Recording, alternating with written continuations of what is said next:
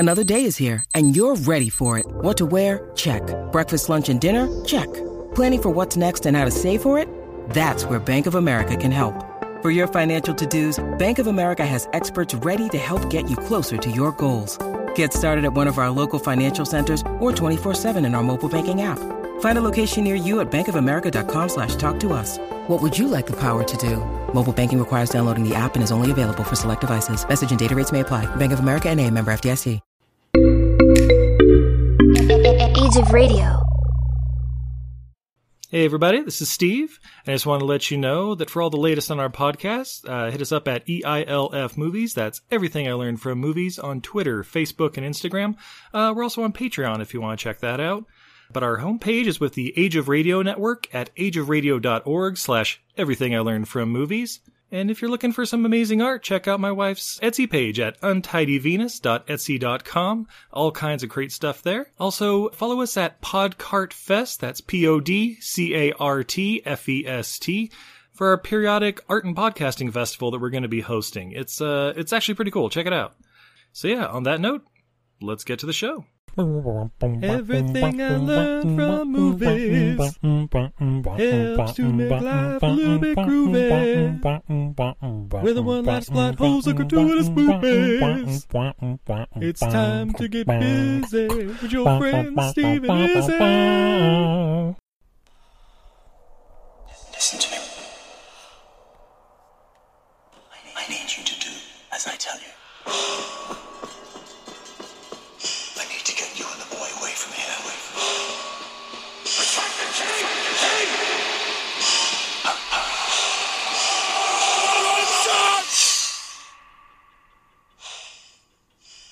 Did you see everything you needed to see? I saw enough. Why is the water dropped? Why does the sword reveal itself now? As your power increases, so do the forces that will oppose you. The born king will come. It is inevitable. You felt it. The power. I've never had any power or any desire to achieve it. That's what all the fuss is about. Don't worry. You'll soon understand what all the fuss is about. Are you scared? I think I can manage. You should be scared. Whatever it takes to hunt him down. If I go down, you follow him. If he goes down, you follow me. You want him to think big? Give him something big to think about.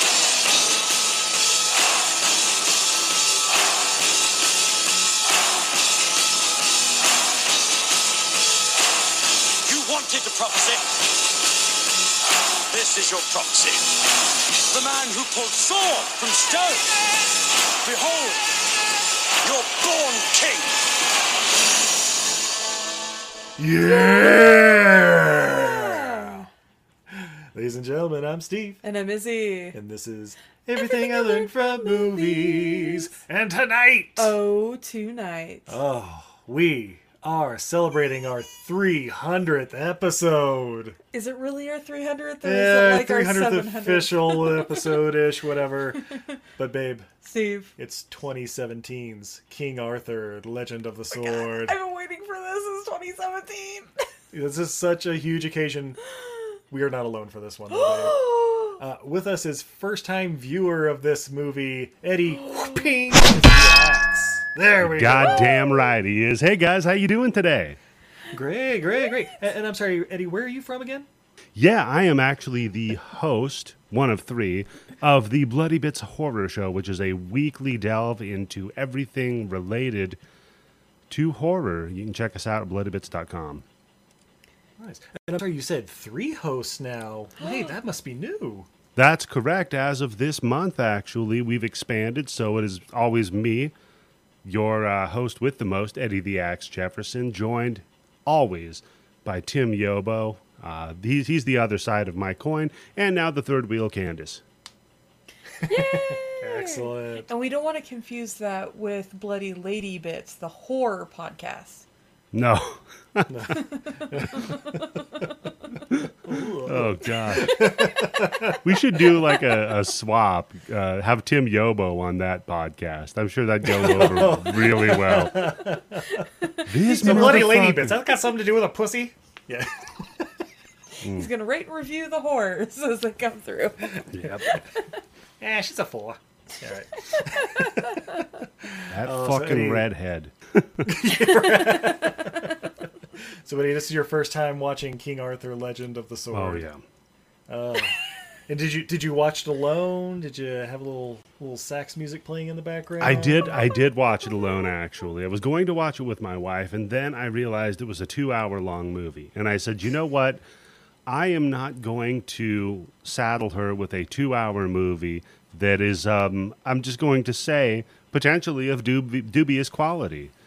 We have 2 children, so we don't have a lot of free time. But I don't know. I don't want to spoil what my thoughts are on it just yet. All right. Well, let's get a little background into this. Well, I guess, babe, we saw this one in theaters. We did with my mother. That's right. My mother loves King Arthur movies, and so we decided to take her to a premiere before it was even in theaters officially. That's right. And what did she think? Oh, I remember when we were leaving theater, I was like, Mom, what did you think of this? She was like, it's not what I would have done, but the young man was very good looking.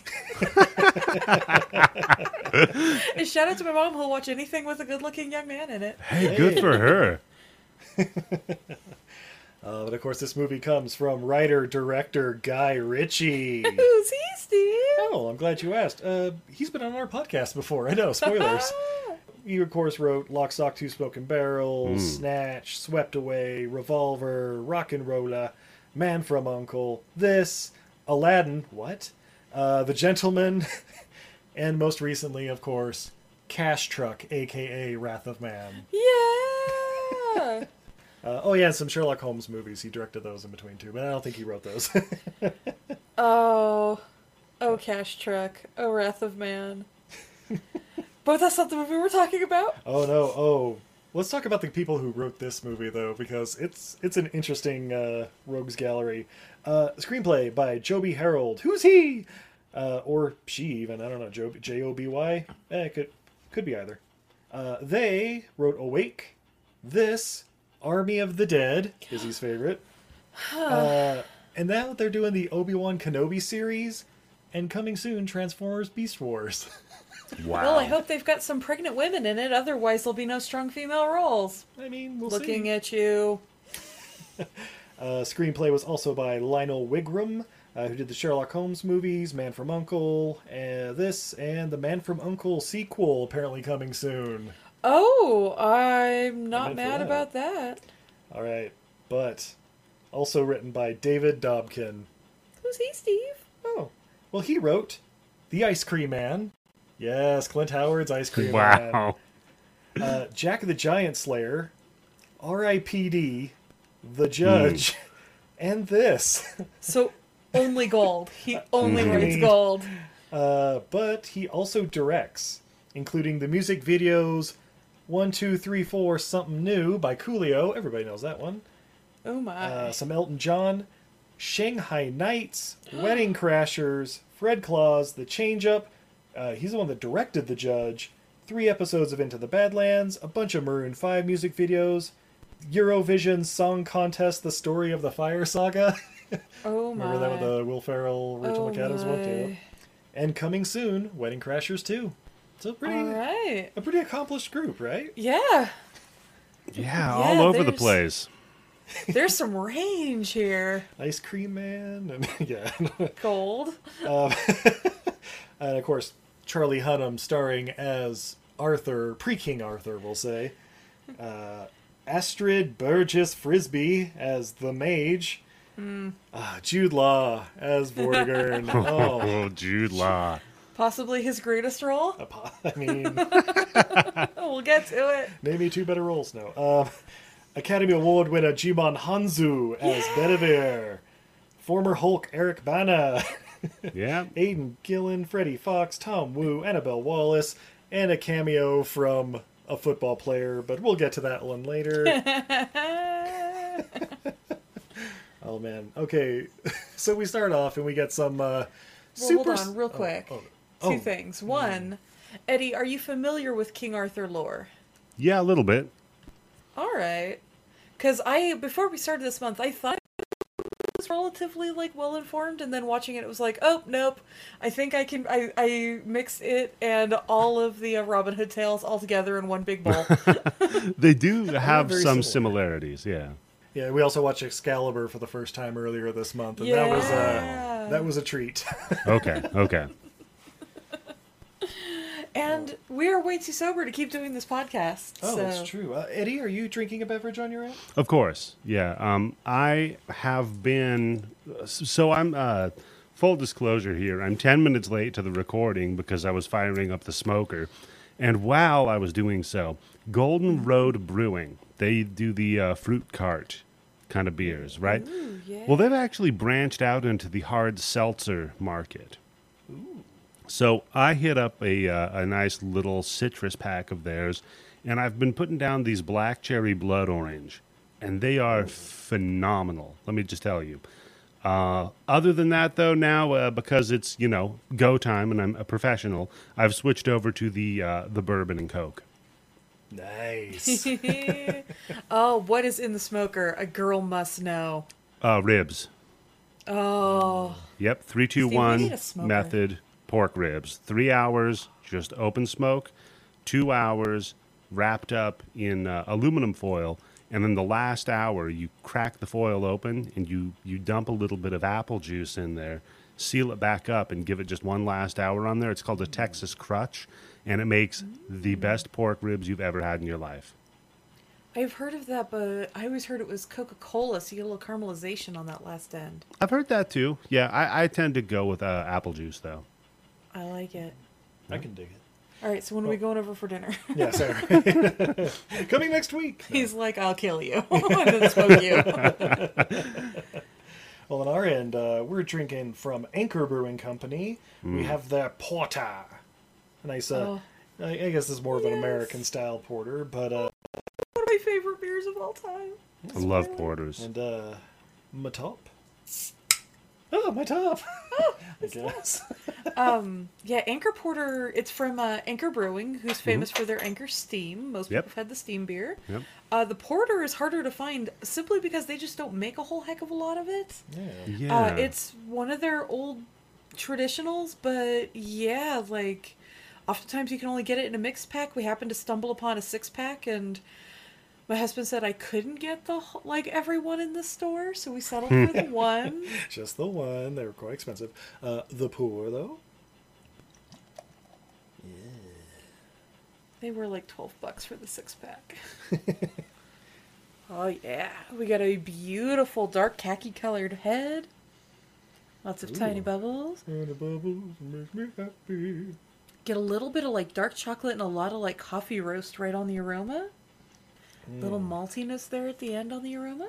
Yeah, nice and roasty. Yeah, chocolatey. Just good, well-rounded beer, and it seems pretty light. Like this, you could drink this all day. It's quite dry. Like, it's not a sweet, sticky porter, and I appreciate that. That makes it actually like easier to drink. Sometimes dark beers can be really heavy and filling, which is great. That's what they were designed for. But yeah, this is definitely one you could have while roasting ribs. Yeah, 5.6% alcohol by volume. Excellent. You know, top me off just a little bit more. Yeah, sure. Because I know the next time I look over, it will be gone. No, yeah, probably. It's a safe bet. Oh. So King Arthur, Legend of the Sword.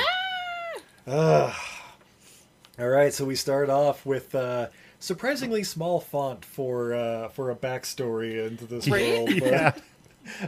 As is tradition for King Arthur movies, apparently. Yeah, I mean, I remember watching this in theaters and like squinting, like, wait, what the fuck? I should be able to see this, right? Am I going blind? Well, especially because it's not like it's a big text scroll. It's just like a couple of lines at the top that they fade in and out. So you can just go ahead with larger text. It's fine. Yeah. You could do like the big bold like Suicide Squad letters if you want, yeah. like they're on Right. fire or something. But yeah. But yeah, it basically gives a little backstory of like, oh yeah, man and mage, we're living in peace until one asshole named Mordred had to come through and mess it up for everybody. Fucking Mordred, man.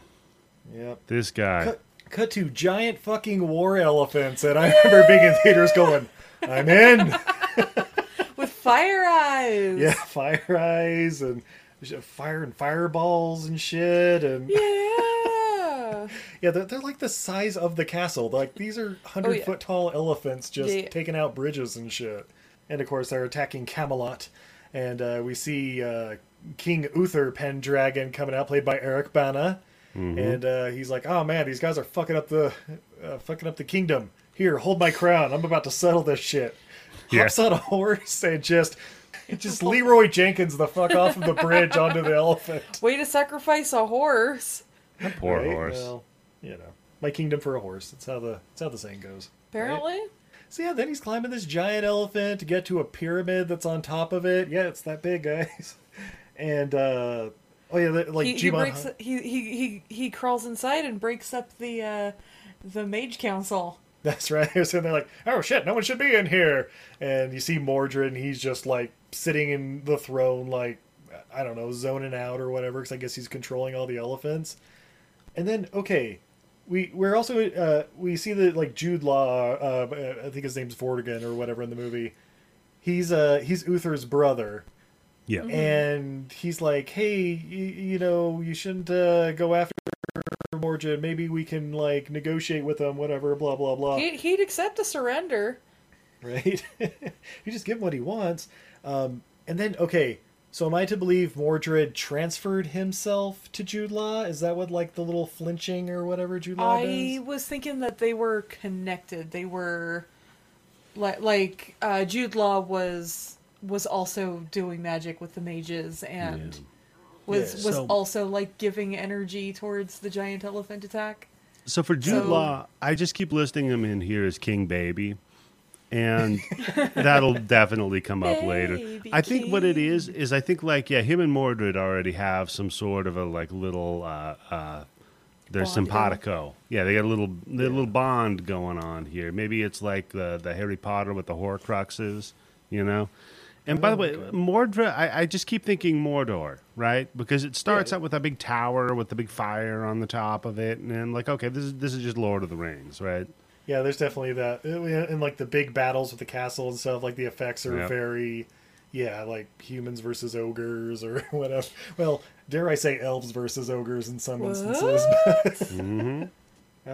So basically, Eric Bana gets in there, slews Mordred or whatever. Victory, all the elephants collapse and or disappear. I don't know. I don't remember if they disappear, but... Well, they if turn tail, right? Because he stops the evil mages from having control over the elephants.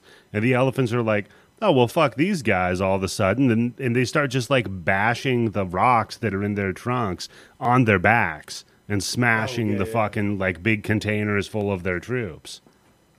Yeah, and then they, head off back to, I don't know, Africa or wherever they came from, Yeah. across the Alps, and yeah. So then we cut to that night. Uther basically wakes his wife up in the middle of the night. It's like, hey, you guys need to get the fuck out of here, like now.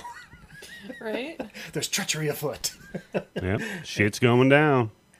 So then we see Jude Law wander on down to a flooded basement of the castle, and yeah, that's right. He's down there, and like the wife is with him, or two. Like, why are you bringing me down here, my love? Yeah. He's like, I just got something to show you, and Why don't you look into the water real quick? Yeah, we're going down to the sewer for a minute, sweetheart. By the way, this is back in the day where they didn't have like plumbing, so just any of the like shit was just rolling straight down here. So let's go down to the sewer, sweetie. yeah, I was waiting for the. What is that foul stench, my lord?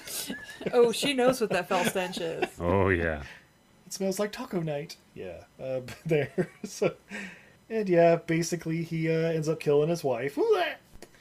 And we then cut to a boat precariously, or maybe like a little rowboat or whatever, just waiting at the dock. And Uther and his wife and the little child Arthur are running out to it. And In his little bear suit. Yep. oh yeah, that's right. It was a little bear suit. I mean, it was made literally of a bear, but, Yeah. you know. Lots of great use of furs in this. Good use of textures. Like, the costume Yep. designer for this movie didn't get enough credit because, like, everybody's dressed really, like, everything is interesting. Everything looks really tactile. Well, you get a definitely know who lot. they work for. Yeah, you get a lot of hints about their personality from what they're wearing. Yeah. Without it being, like, over the top and without it being, like, so often in these sort of, like, ensemble character pieces, it'll be like, that guy wears red, and that guy wears green, and this guy wears blue. Yep. And they did it where, like, they all look like they got their clothes at the same place, but they styled them differently. Yeah. I mean, are they all historically accurate to the 12th century or anything? Oh, God, sure. no. More God, no. historically accurate than that one Robin Hood. Is it, though? With the purple velvet couch and Well, where they were yeah. driving through the propane factory. There's a nice little fitted leather throne here a little later in the movie Oh, that would have to talk to absolutely. that couch. Absolutely. But overall, much more. Yeah. Which Robin Hood was that? The 2018 one? The one right out, probably being Yes. filmed at the same time as this. They're like, what are you going to do with those sets later? Yeah. If we remove the propane tanks. Oh, jeez, yeah. Where were we? Oh, yeah. So they're at the dock. Uther's like putting his family into the boat, like, okay, I'm gonna head off as fast as you can. And then all of a sudden, we hear some rumbling behind him and see this dark figure coming around a corner, and then cut to Mrs. Uther Pendragon. I don't know her name. I don't know the mom, and she's just sitting there like blankly staring, and then falls backwards. Title card. Da, da, da, da, da, da, da, da, da. Yeah. I mean, that's a hell of a cold open. Right?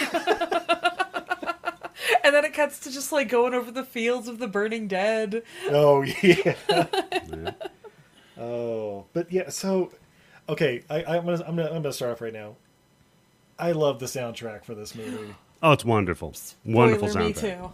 Yeah. It's so good. It's like it's like Renaissance instruments or something, but like putting out rock ballads at most points. Like, it's pretty sweet. It's like almost like Rammstein, but like Blue Man grouping it.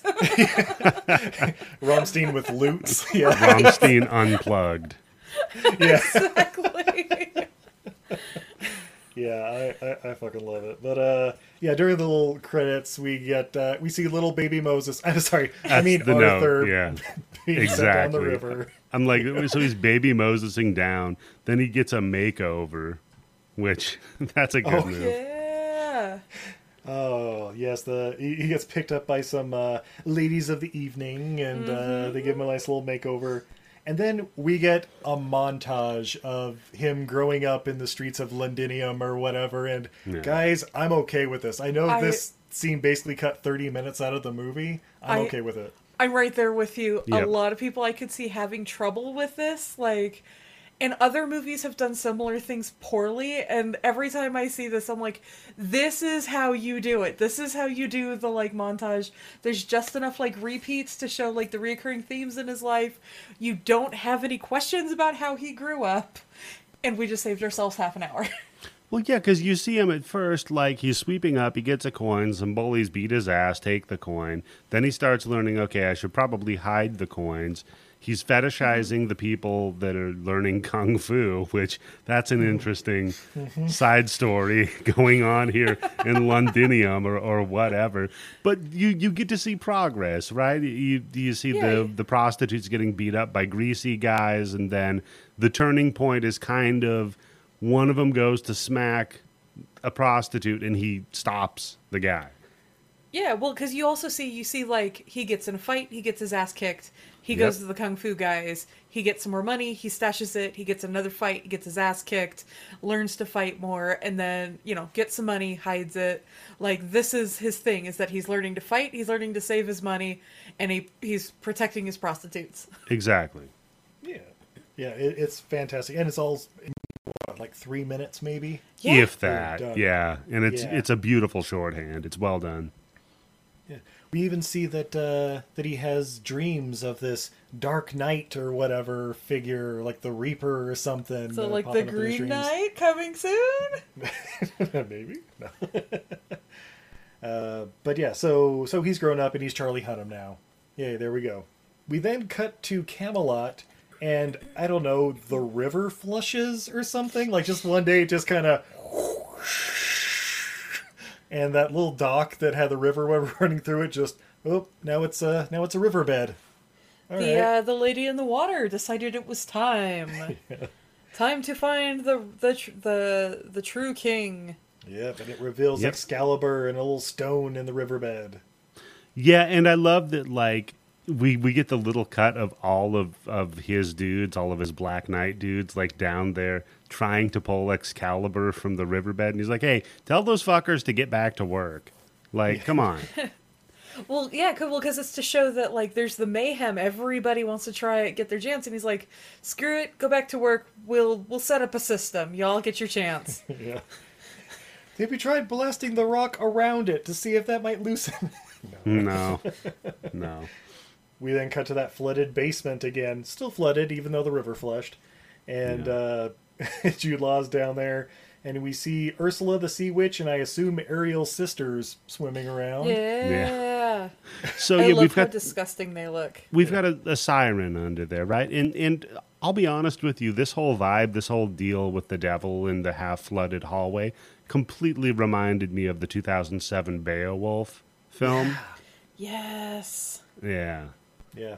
Yeah, it should have been Angelina Jolie coming out of there in CGI. But, No, but like I love how disgusting the head sea like mermaid is, because they're always like shown like being so beautiful and all of that, and yeah, I love that she's sort of vile. She looks like she runs the underwater brothel kind of Oh thing. yeah. Like, you know our deal. Well, but you see there, like you say she runs it, she's a powerful character. Mm-hmm. Oh yeah. Yeah, just the little like amount of power that she grants to King Baby in exchange for things. Like, if she could just grant that power, holy shit. Yeah. Yeah, I got she was basically like a soothsayer or whatever. Like, she can see the future. And, yeah, basically she's kind of like, the born king will come, and the only way you'll be able to really be king is if you kill him. Yeah. She's like, look, bitch, you know the deal. We made it, like, years ago. All right? You've been king. You've been doing your thing. You let the kid live, man. This is on you. You better go figure this out. This is your mess. Or I can give you some more power, but you know what that costs. That's right. Time to pay the fiddler. Whore. Yeah, right. Oh, that's right. You have seen Dirty Work. I love Dirty Work. I do too. That's my... I got an hour and 15 minutes. What am I going to do? Let's watch Dirty Work again. Mentioned several times on this here podcast, but after Steve had emergency major surgery and we brought him home, he wanted two things: Cheez-Its and Dirty Work. Yeah. Which are two things he doesn't normally ask for in day-to-day life, but apparently that's what he needed. So I love the Swiss cheese Cheez-Its with a little bit of mustard. I'm not a Chef's huge kiss. fan of Swiss cheese, but... They don't taste like Swiss cheese, but they're good. Yeah, it's like that white powder kind of... Those are the white cheddar ones. Those are the ones. Oh, the I white like. cheddar. Okay. Then my bad. White cheddar Cheez-Its with a little bit of mustard. Those are quite good. I also like the Tabasco dusted ones. Ooh, yeah. Those are good. Those are quite good. Yep. So we're saying Cheez-Its with a little tang. Speaking of a little tang, we then cut to the brothel where Arthur is helping out Lucy. Who's Lucy?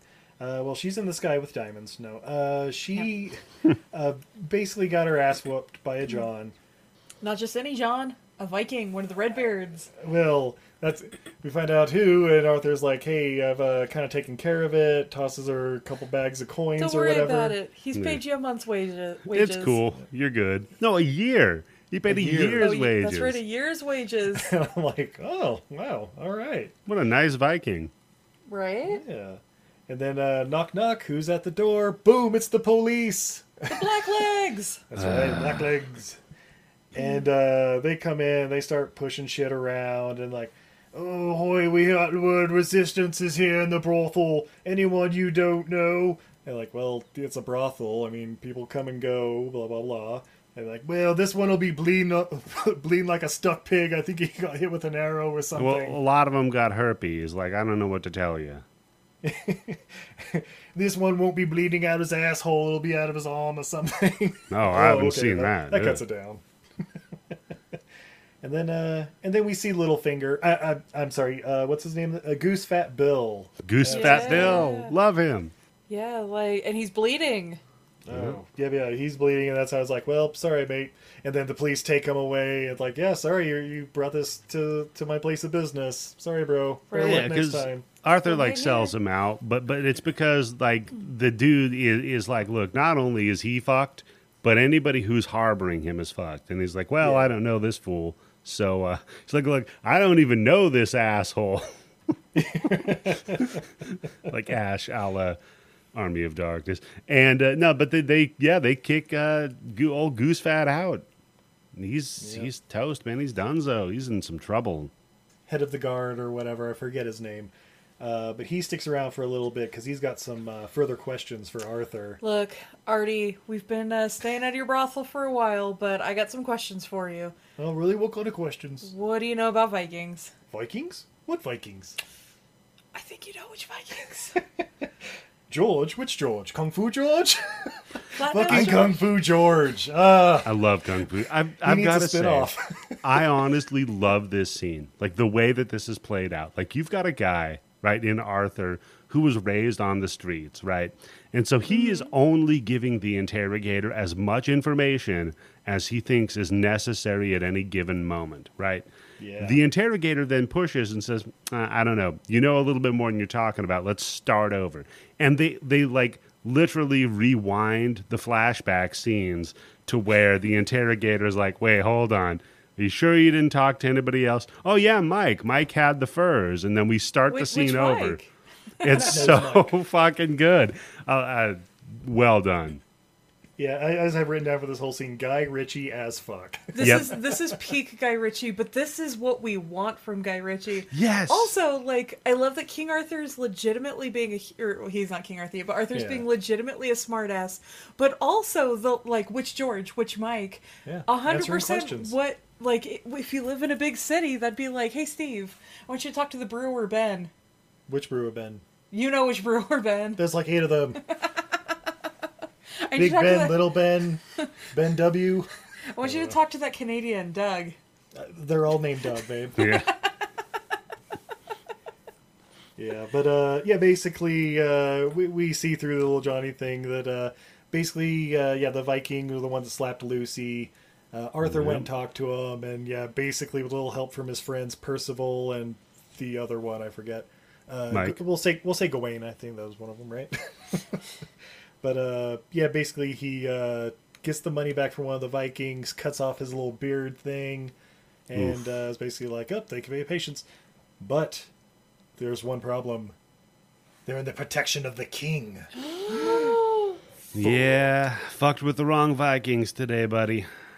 Oh yeah, there's a whole thing about the people are restless and they don't want to be the slave labor to build this giant tower that Baby King is. Yeah. King baby. King baby. That's right. Yeah. So, and I love this too because like King Baby pulls Maggie in and is like, "Hey, look, am I loved by the people?" And Maggie's like, "Well, I love you and I represent the people, so you know."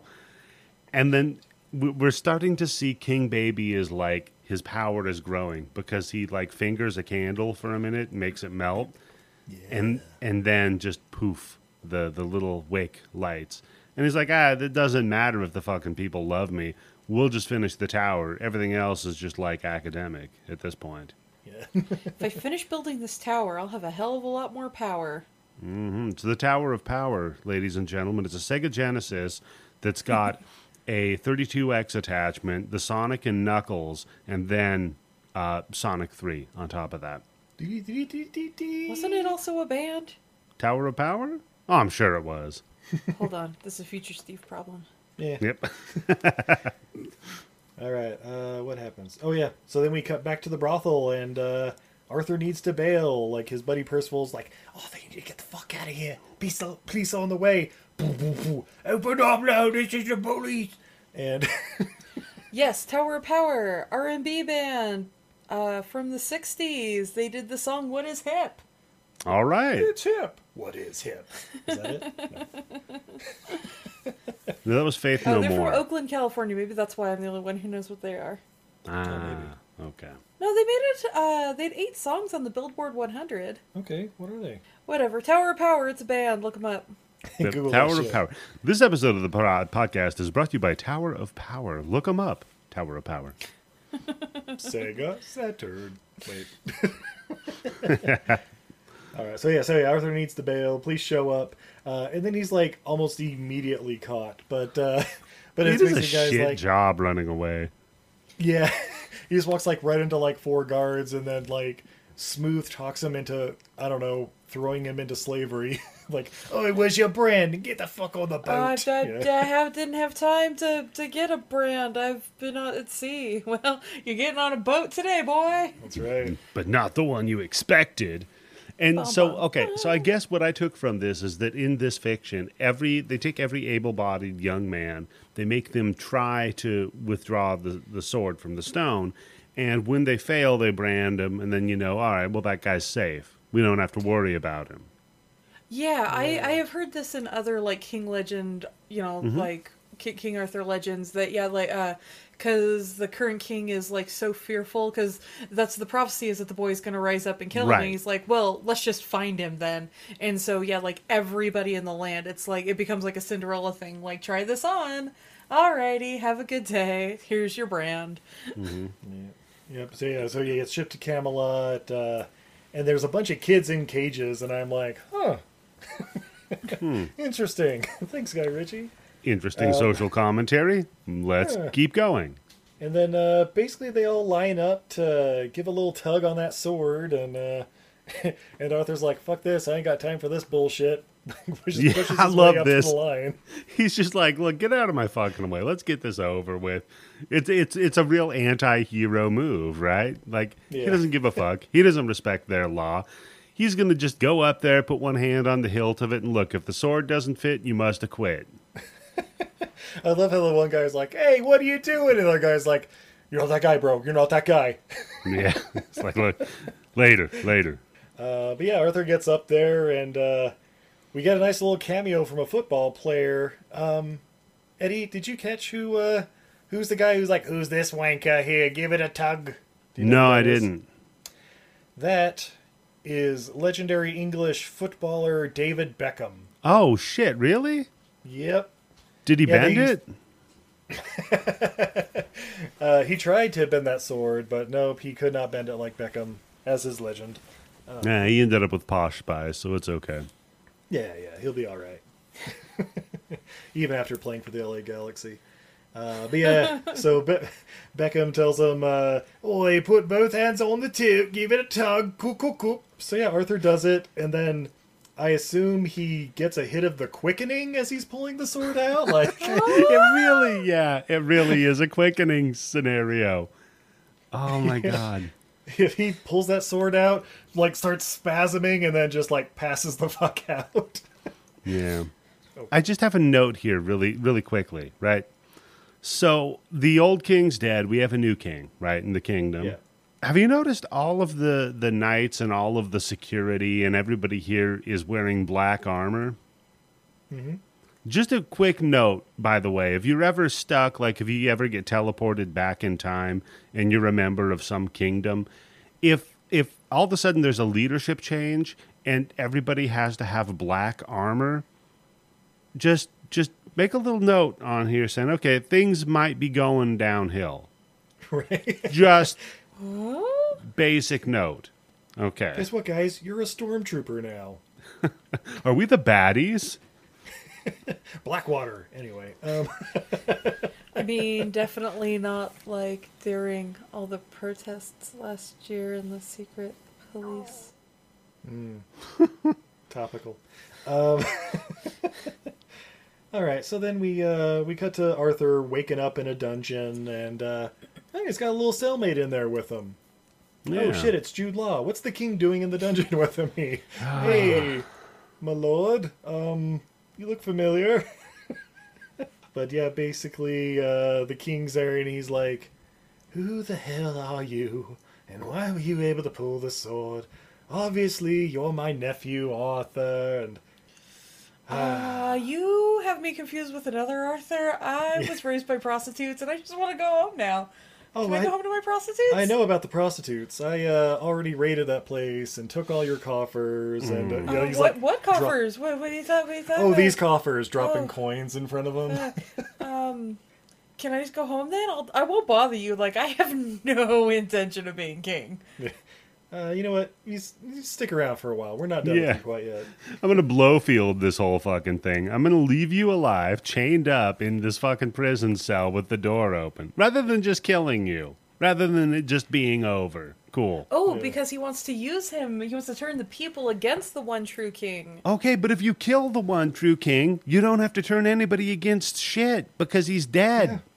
Yeah. I mean, that is the thing, is that you can just be like, sorry guys, there was no one true king. I checked everybody. Yeah, no, you kill him, you take his head, you put it on your hand, right? You walk out with it like a puppet, and you hold it up in front of the crowd and be like, hey, it's me, the one true king, look at my fucking head. And then you throw it on the ground and be like, get back to work and leave. Eddie, I'm almost certain that was in the original draft from the writer of Ice Cream Man. Hey guys, it's me. I'm just saying, they always fuck this up, but I guess then the movie would be over, and that's not what we're here for. No, not at all. What about that bloke from Hands on Wheels that pulled out the sword? Yeah, don't worry about him. He's fucking toast, don't worry. He's in a Papillon remake with Rami Malek right now. Don't worry about him. So much butt smuggling. So much butt smuggling. So then, we are introduced to a new character coming out of nowhere like an RKO. It is the mage, this mysterious cloaked woman who runs up and mumbles to Jimon Hanzo. Nobody can understand what she's fucking saying. Can we get somebody who can enunciate? I mean, there's a few instances of that problem in this movie that we'll get to. Yes, a few times that she has lines. Yeah.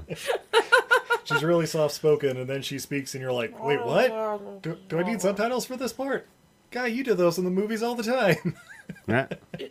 And this, by the way, he's the guy that had the pikers from Snatch, right? Like, yeah. He understands hard-to-understand people. You like ducks? You're a big fucker. It's just Brad Pitt shaved and look. Brad Pitt is the mage. Oh, I'm down. Oh shit! Is it gonna be revealed as Merlin in a sequel? Oh my god! Wow. Yeah. No, because it's got to be Robert Downey Jr. Yeah. I can see it.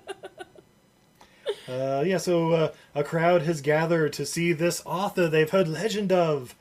And we get an interesting little scene where it's like cutting back and forth of like this crowd gathering and like, I don't know, 5 minutes earlier when King Baby and Arthur are talking. But basically... well, if I may, I'll frame it please. like one would a wrestling event. Okay, so we've got a sold-out crowd, right? This is a real, like, Sting versus Hogan the first time. King Baby's in the back, and he's trying to talk Arthur into taking a heel turn, into going out there and saying, listen, you go out there, you just fucking keep your mouth shut, because me, King Baby, I want the millions and millions to love or fear me. And by the way, those whores of yours, your friends... they're over here. You don't do what I say, and I'm going to go ahead and just kill all of them, like this one. And he fucking just kills one in front of him. And then he's like, so you go out, you do the job clean in the center of the ring, in front of everybody, and we're cool. Tell them to go fuck themselves. And then, come back and your horse can go free. Mm-hmm. When you go, okay, so when Jude Law goes out there and he does the whole like hand over the crowd, having them shush or whatever, when they're chanting, are they chanting Emotep? It's Emotep. It does sound like they're saying Emotep. Yeah. Because I'm like, okay, it's. I'm gonna guess it's not a reference to 1999's The Mummy. Just throwing that out there. What? But, I mean, maybe they are looking for the Rock. That could be shit! it. They're trying to rise the Scorpion King for the Yep. sequel. No. Yep. But it's like, okay, it's not Emotep. Oh, maybe they're saying Jude Law's name. No, his name's like Vortigern, so that's very different. What, like, Long Live the King? Like, no, there's No, it's not not enough that. syllables for I was that. thinking maybe it's supposed to be One True King, because he's supposed to be the one true king. But it sounds like Emotep. It does sound like it, yeah. but they'll also have Guy Ritchie accents. Oh, I can't fuck! Oh, I can't fuck! Why can't you fuck? Well, the whorehouse is shut down, so how's anybody fucking? Right? Oh, where are they going to go now? Oh, and this Poor is why Londinium's on a dick and this drought. is why King Baby's gonna be having problems with his black legs. Yeah. Oh. Yeah, Wait, they're what time they're is gonna this? get pissed off. Well, because they were. That's why they left the whorehouse alone. That's true. They all got their employee discounts. They got their free cup of coffee in the morning. Yeah. They got a free Starbucks every morning, aka blowjob. Yeah, I mean, Office Space, it makes sense. Or, not Office Space. Idiocracy. Idiocracy. Yeah, the other one. So they present Arthur, and, they got the pallbearer guy, like the fucking manager, like, oh, if he was the true king, why don't you speak up, buddy? Yeah. And then, basically, he's set to be executed. Like, they put his head on the little chopping block and tie him down and all that.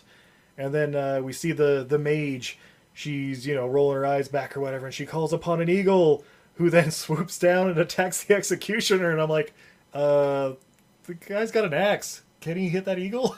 And Right? again, just Skyrim, you hack, right? Like, Right.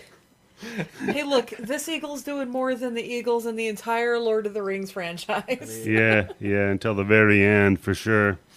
Yeah. Oh, but not only that, she's also calling upon all the animals of the kingdom, like dogs and horses, and just they're all going nuts. And it's like, what's happening? And then these guys start like shooting arrows and shit up there, and they're like, quick, save the king! And then he ducks back into the castle like a little bitch, and then they go up, get Arthur, and of course the sword. And King Baby's like, oh shit, we forgot the sword! Get the sword! Get the sword! Yeah, somebody go back out there and kill that guy and get the sword. I'm gonna be in here hiding. Right? Let me know when it's over. Yeah. And basically they go running through the, a little escaping through the crowd and up a bunch of scaffolding that's around for whatever reason. Yeah. And Well, there's new construction going on in the tower, right? Yeah. oh yeah, true. Well, but this scaffolding leads basically to the top of the wall, and then it's like, I all right, know. cool, we're gonna jump into the river. Yoink! That's a hell of a jump, too. By the way, that's Oh, a good yeah. like 200 foot. And that river looks shallow. I'm not Yeah. gonna lie, I get a little megalophobia watching that scene. Yeah, so then they take Arthur to like their secret hideout and stuff, and he's just walking the whole way like, where are you taking me? You know I can see through this bag, right? Like, Yeah, he's just talking shit the whole fucking time. I love that. He He's hits like on the flirting with mage the broad mage. too. Yeah. He's like, "Hey, why don't you? I see you're making eyes at me, baby girl. What's going on?" And she just like makes the horse buck and kick his ass off. It's so good. She's like, "Yeah, pick him up, put him back on the horse. It's cool."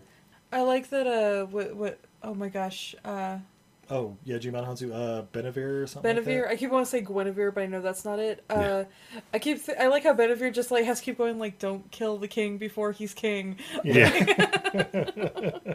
Like, look, I know he's an asshole, but like, just hold on a minute. Yeah. So they get back to the secret hideout. Jimon Hansu's there, and also Goose Fat Bill's back. Hey, Dun, dun, dun. good to see you're alive, buddy. Slap. They're like, hey, you're the one true king. That's why you're able to pull the sword from the stone. You're the one that's going to help the resistance and overthrow King Baby or whatever. And he's like, look, guys, I just want to get back to my brothel and running my hose and making money and dollar This bills. guy carved out a little fucking life for himself. All of a sudden, you got this crazy mage broad. You got like mad dogs. There's snakes and shit. Like, no, I just want to go hang out. I'm cool. Leave me alone. All right, cool. Well, just to test a theory of ours, here's that sword. All right. We're gonna try to piss you off if that's okay.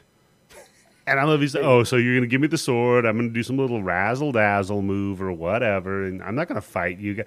And then he just punches him in the stomach. Yeah.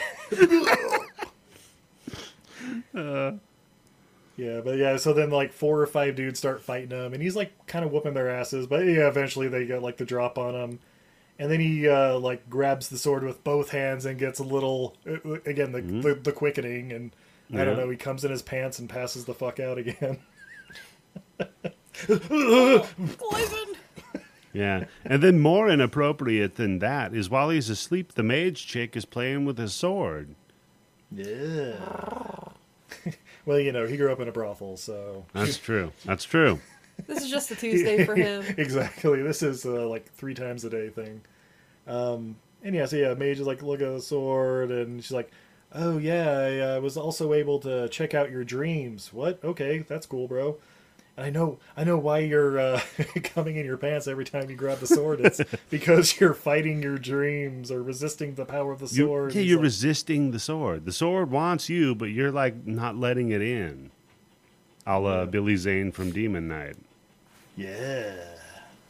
Let me in, baby. Anytime, Billy. So then he's got his next side mission to progress to the next level. He's got to go to the Darklands. Yeah. Not the Darklands. Yep. And this is a great montage where they're like, we're gonna bring him to the Darklands, and dude's like, don't bring him to the Darklands, he's fucking gonna die. And then you cut to, all right, we're bringing him to the Darklands. Yes, again, a montage that cuts out a good 30 to 40 minutes of the movie in like a little 3-minute thing, and it's like, I'm okay, so into it. because we get the whole gist of it, where he's teleported to basically the same realm, but there's like giant snakes and bats the size of airplanes and ROUSs and all kinds of crazy shit going on. Squeak, squeak, squeak. And basically he's like, oh yeah, your mission is to put the sword on the altar stone, like the one that's in the tower, but you gotta do it in the Darklands first, because I guess that's the test level? I don't know. And the octopus is very scary. But I do love that every time that he fails, he makes the same like grunting sound like it's a video game. Yes. It's crazy. But those like little like repetitive things, like in the last one, sort of like give it a rhythm. Yeah. Yeah. So it's like easier to follow. Yeah, it totally works. Right. Yeah. Exactly.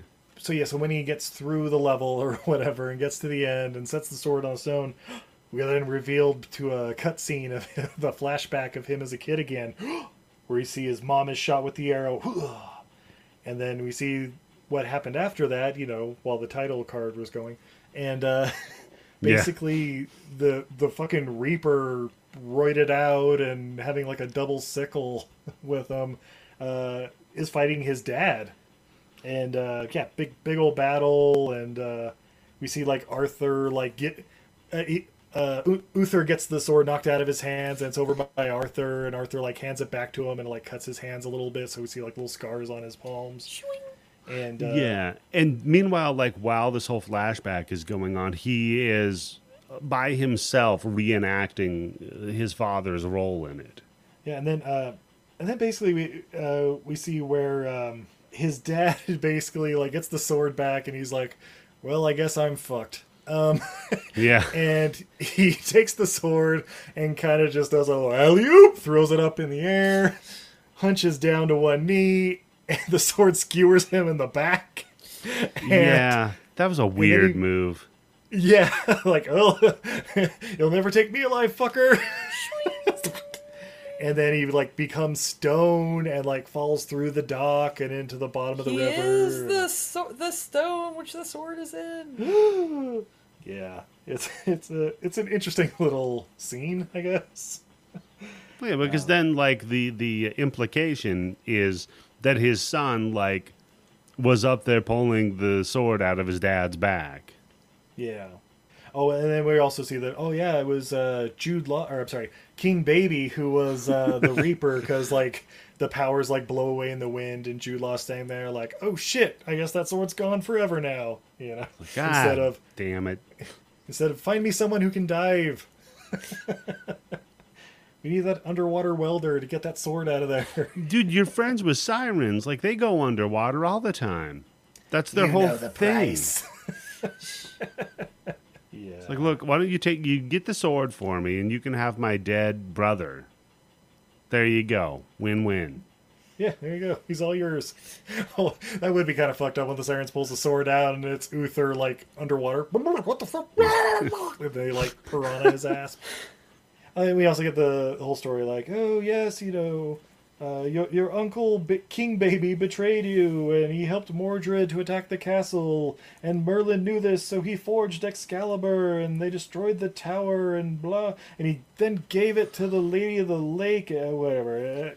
Basically, it's like, hey, the sword's your birthright. Yeah, it's attached to your family bloodline. You're the only ones that can, like, wield it and unlock its power, so you better get to it. And then we come back to the castle, and King Baby's talking to his, I don't know, head general or whatever. Like, oh, we seem to have lost him, my lord. He must have gone underground. And we get a line, I swear the first couple times I watched this, Jude Law yelled it, but we get the one F-bomb. Yep. Do your fucking job! Yeah, go do it. Look, what do I pay you for? All right, go find the dude. I don't know what to tell you to do. Like, I'm barely a man right now. Like, I'm crying all the time. I was crying over a book. I like, leave me alone. Just go figure it out. Yeah, so then we cut back to the secret hideout, and Arthur there is chilling until his friends show up and tell him that his brothel was burned to the ground. Like, oh, that sucks.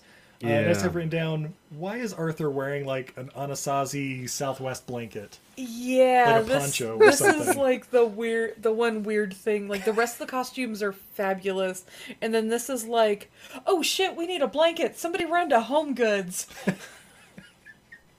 It's not a good look for him. Yeah. Yeah. He looks definitely beat to not. shit too, which is a good touch. Yeah, well, From because the he just got back from the Shadowlands. Badlands or the Yeah. Darklands. Or... Oh, that's where he found it. He found it in the Darklands. Oh yeah, he hit up that Target Express on the way out. Yeah. Well, it was Black Yeah. Friday, so you know. Yeah. Do you have any ROUS repellent? Like, nope, sorry, we're all out. Fuck. All right, I'll take that Anasazi blanket then. So then we get, like, everybody's like, hey, we know you're kind of tuckered out from traversing the Darklands for the last 45 minutes of this movie that we cut. Right. But, I mean, we could really use a plan or something. When you're ready. But, like, maybe tomorrow? And he's like, oh, no, I got a plan. And I'm going to break down this hypothetical meeting with all the local barons to cut another 20 minutes out of this movie. Well, right. that So would be there's the pointless. thing, right, is that one of the people suggests, like, look, there's 6 barons that could be our friends, and we could round up 12,000 troops. And he's like, yeah, that's not going to work, stupid. And I'm going to tell you exactly why. He just tells him, like, why that plan is dumb. And he's like, so what should we do then? Like, I mean, there's enough of us here to fucking piss off King Baby. How should we piss off King Baby? What do you guys know of Robin Hood? Because that's basically what they do is like, Yeah, we cut off his exactly. trade lines, free the slaves, take out the building materials for the tower, clog the river, make the Vikings nervous. It's like, yeah, this is Robin Hood, guys. Yeah. Exactly. It's exactly Yeah. Robin Hood. It's guerrilla warfare. Like, if you're small, then you operate in stealth, right? Yeah. So then we cut to the castle. I assume a couple of weeks later, after the trade routes have been halted and all that. Yeah. And this is where we see King Baby upon his posh leather throne. Yeah. Oh, this is where he meets with the Vikings, right? In the Yep, the yep, Vikings. yep. Oh, I love this scene. Go for it. Yeah, because the Vikings show up and they're like, look, man, we still have that whole deal with the trade route, right? Where you're going to give us the 10,000 kids every month or whatever. And he's like, yeah, totes, man, we got that. And they're like, cool. Also, we kind of heard maybe there's another king around here. So we heard you might just be a bitch ass. So maybe we should talk to that other guy too, or... Word on the streets is you smells like bitch right now. Yeah. And King Baby's like, what the fuck are you? No. God damn. He's like, nah, never mind. It's no big deal. We'll just peace then. It's all cool later. And he turns around, he looks at his buddies, he's like, check out this bitch ass. Yeah. Maybe we should go find the real king. You know, the Yeah. one the people talk about, the one true king. Yeah, we'll talk with them later. They figure their shit out. Yeah. Mm-hmm. And it's around this time, Maggie, who's kind of being a double agent with the Resistance or whatever, she tells them about this meeting that King Baby's having with the Barons, you know, kind of like Arthur was going to do. And Oh, yeah. Yeah, because that's the Baron's big move. As he's like, well, we need to rally up the troops and meet with the Barons, just like you assholes planned to do initially. Yeah. Yeah. And then, basically we also see, King Baby's powers increasing because I have a whole scene where he's, like, making fireballs and shit now. And Yeah, because, so apparently his power is somehow tied to making the tower, making his dick bigger. Yeah. You know? Yeah. Like, That's why it's he's got to make the ridiculous. tower bigger, because it's his Eye of Sauron or something. Yeah. But Yep. then also, as King Baby's powers increase, King Arthur's powers increase. Oh, yeah. And the Resistance, they're like planning this whole assault on, like, oh good, we know he's gonna be, you know, in Londinium or whatever, so we'll set up a sniper spot, get him, bip bap, done. Like, oh, it's not going to be quite that easy because, you know, he's going to have an army with him, and they have these, like, alert arrows that, and the closest place is like 175 yards away we can take a shot, and of course Littlefinger, I'm sorry, Goosefat Bill, he's like, oh yeah, I can hit that totally. Are you? You can't really hit that. Prove it to us. This Prove was it, kind of a Goosefat. funny scene. Yeah. I love it because he's like, all right, you guys march out 175 yards. When you get there, signal me, and then I'll hit the target. They get out there. They're like, well, I can't see him. This is probably 175 yards. Well, fuck, we can't signal him. Well, I wonder if he's going to signal us. What the fuck? Hey, you almost hit us with that arrow, you prick. And then, yeah, I And like then that it another comes back one. to like, they might have thought that was a fluke. You want to send another one? Yeah. Knock it off, you asshole! I'm dropping it now. And by the way, again, the most Guy Ritchie-ass Guy Ritchie part, it's just a heist movie at this point, right? Like, Oh, yeah. we're just planning the heist. We're putting the people together. Oh, yeah. Yeah. But that's all I want. All I want is like a good heist movie. It turns out in life. Right? Yeah. I want a good, witty heist movie. That's what I want everything to turn into. Thank you, Fast and Furious. Yeah, so, we cut to, like, I guess the next day or whatever, and the king's approaching on his little boat down the river. But as he's approaching, he goes, oh, Maggie, hey, spoiler alert, I know you're betraying me right now. Who, and me? I'm going to kill you and everyone you care about. I Well, I might keep you around, we'll see. I would never betray you. Lies? No, anyway. They're like, well, we'll see, because if my doppelganger out here gets killed, then I'm going to know it was you. Well, your doppelganger's not going to get killed because it wasn't me. Yeah. Also, he should probably wear a helmet or something. By the way, yeah, he's a shitty doppelganger. Like, Oh yeah, he got like the I think he was like basically like, hey, we want you to be the guy that like goes out there and introduces the king. Here, wear his robe and Yeah. kind of a fake crown made out of wood. that was they spray basically painted. went to, like, Wish.com and looked up Jude Law, and they ordered him. And that's what they got. And I like how the guy's like standing there. He's like, "What am I doing? What am I doing? I'm fucking bait, aren't I?" Yeah. Oh god damn it! Oh, fucking hell. He's Quit like, looking "Oh, around, son of bait." a bitch. Yeah. And then Arthur's like, wait, I don't think that's him. And Goosefat's like, well, then I'm going to shoot the head general anyway, because fuck Well, that yeah. guy. Oh yeah. Goosefat's like, yeah, it's not the king, but the guy next to him fucked me once. Yeah, I love that. He's like, that might not be the king, but this guy's kind of a prick. So I'm going to go ahead and 1, 2, skidoo, tink. And then he's like, I bet right inside that gate is that other guy who fucked me once. So He just starts it's like, popping Goosefat, off stop, people. stick Like- to the plan. It's like, look, man, I'm power hungry right now. I'm having fun. Aren't you guys about having fun? I may not get this chance again, bro. Yeah. Yeah, so then then they basically, the alert arrows are going off. Oh, somebody shot the general. Check all the houses. Blah blah blah. And so they're like trying to casually walk away with all their bows and arrows and I don't know, did whatever. not shoot the baby king. That's right. Sorry. Fantastic. And then eventually, like, one of the guards is like, "Oh, you guys over there, what are you doing?" Blah blah blah, harassing the one black guy in town. I made note of that. Of course. And, yeah. and then basically about the time they're about to like reach in and find all their knives and shit, it's like, "All right, go!" and like start running through town. Oh shit! Run! And then what was Blue's dad's name? Was he Flatnose? No, it was Flatnose. No, it wasn't Flatnose. It was Backleg. What was it? Oh yeah, it was like fucking name? Backleth or something. Yeah, I think it was Backleg. Backleg. Yeah, and okay. then Wetstick was the other black guy who wasn't Guinevere. Yeah. The other black guy. The other black guy Benevere, that wasn't Benevere, okay. Benevere, yeah. Yeah. Okay. Yeah. Yeah. So good old Backleth, he got stabbed by one of the guards, and he's like, he was stuck pretty good. He's TikToking, like he's Reservoir Dogs right now. Like, I'm fucking dying, man. Yeah, he's not doing Yeah, too good.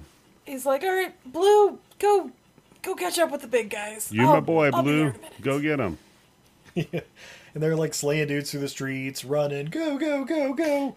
And then they happen to walk by Kung Fu George's dojo or whatever. Yeah. And this is where we get probably the worst line in the whole fucking movie, where the mage goes casually walking through the dojo and goes, "They need your help." Well, I'm sorry, what was that? Excuse me, ma'am? Here's the thing. They need your help. The first time we watched, I genuinely thought that she was like supposed to be deaf or something. Yeah. I don't get what she's doing with her mouth. Easily my least favorite part of the movie, I'm not gonna lie. She's not. Here's the thing. Like, I get like her people have been for the last 20 years or whatever, like hunted down and killed or whatever. So she's supposed to be a little bitter. But you have to give us a more charismatic actress. So Or Izzy, give us you're, anything to like about her. Izzy, you're just saying you understand why her people were hunted down, basically. She's very yeah. obnoxious. Yeah, because they're fucking awful. Enough of this shit, slink.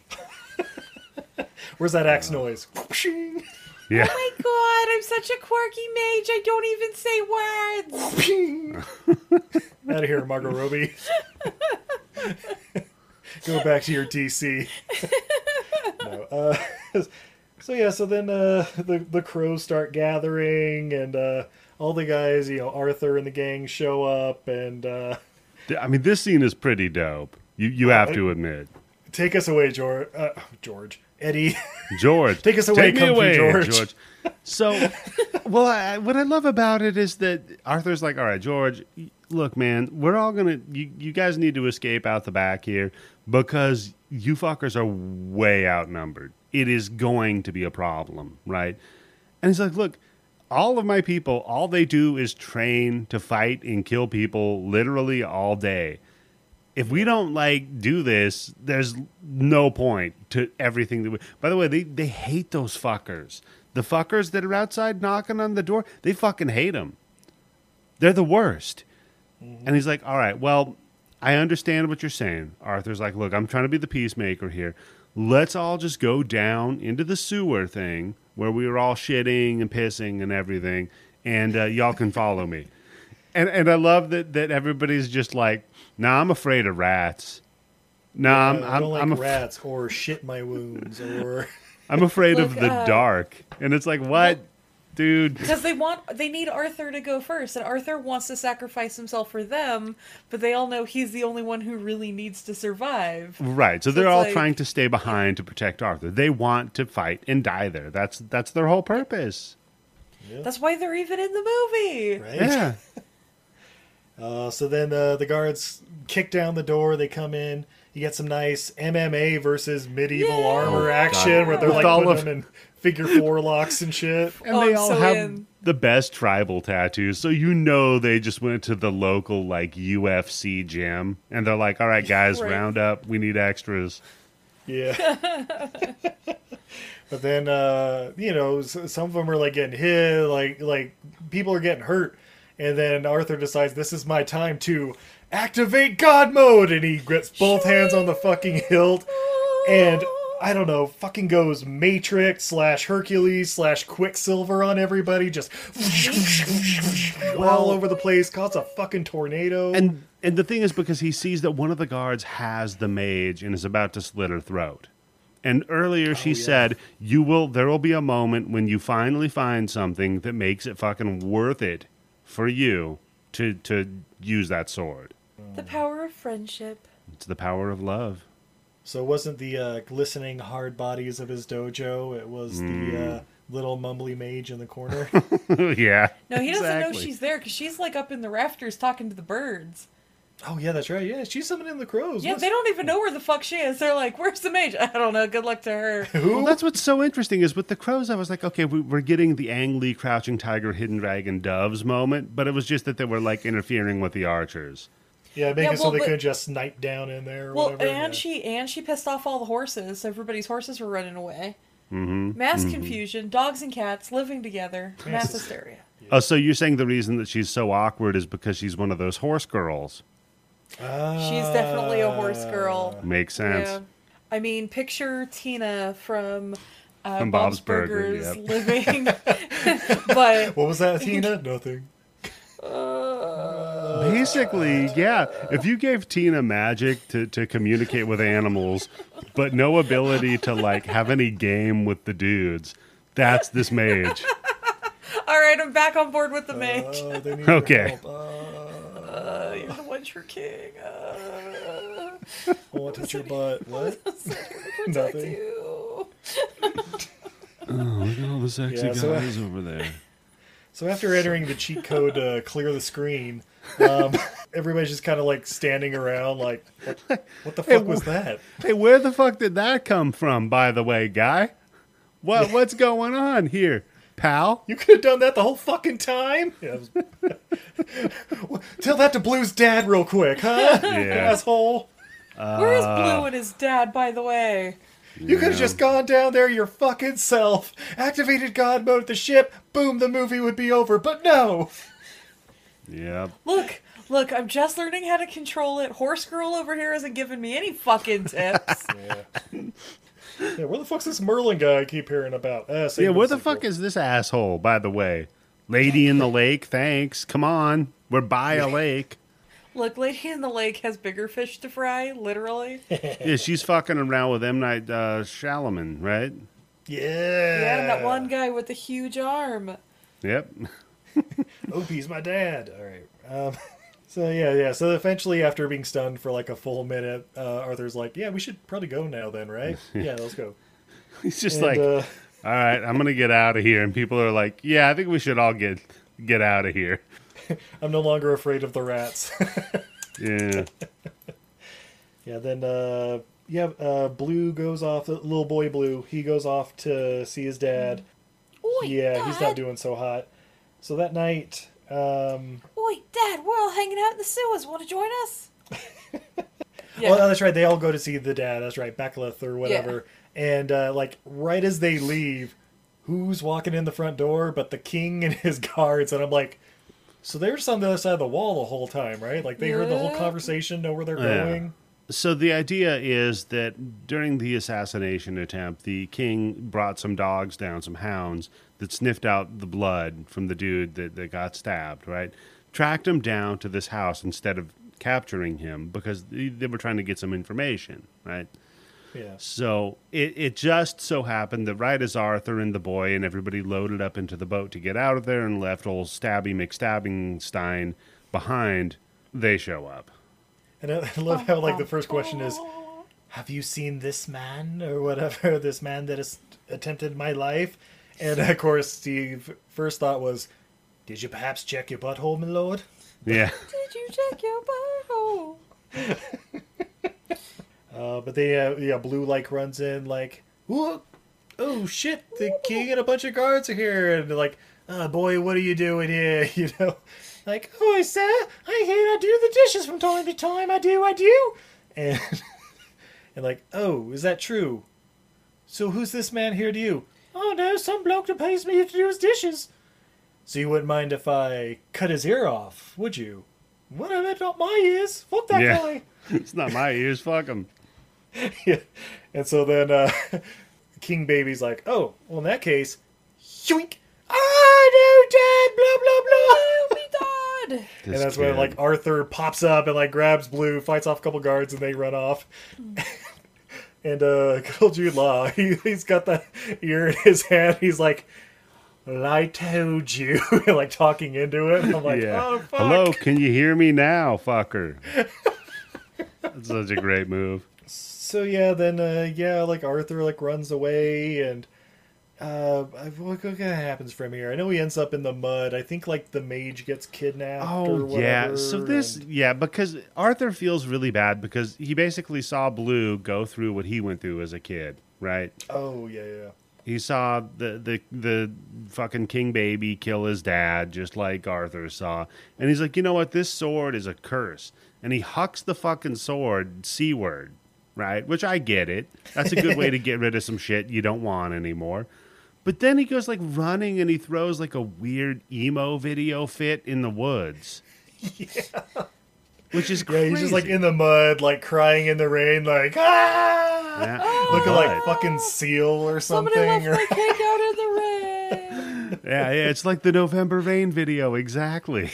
Only a big-titted mermaid comes up and grabs the sword, and then apparently goes over to the mud puddle that he's in and grabs his ass and drags them both down. Oh no, the Lady in the Water's gonna drown Arthur! I'm so tired of you fucking Pendragons fucking everything up. We're starting over and ending the bloodline. He's like, look, bitch, you know how hard I worked on this? Get down here. Merlin didn't make this to give to me, to give to you, so you guys could just fuck off. Yeah. Yeah, Just and hanging basically, out in whorehouses for most of your life. Come on, Arthur, do your fucking job. Right, it's the second F-bomb. So she Lady of the Lake Ghost of Christmas Future. Yep. Is him and shows him like, well, this is what's going to happen if you keep being a little bitch. And he's like, whoa, calm down a little bit. But she's like, all right, trust the mage, take the fucking sword and get out of here. And he wakes up. And he's got the sword, or no, he doesn't have the sword. That's right. No, it's because it's in the mud with him, right? Because his hand is down there and he pulls it up out of the mud. Oh yeah, that's right. I was thinking he meets back up with the crew, and basically they're like, well, what the fuck are we gonna do now? And he's like, oh, we're just gonna walk in the front door and take the castle. Yeah, they're like, well, look, we don't want to pressure you or anything, but we probably should handle this whole scenario. He's like, that's cool. Keep giving me a bath. And then they're dumping water on him.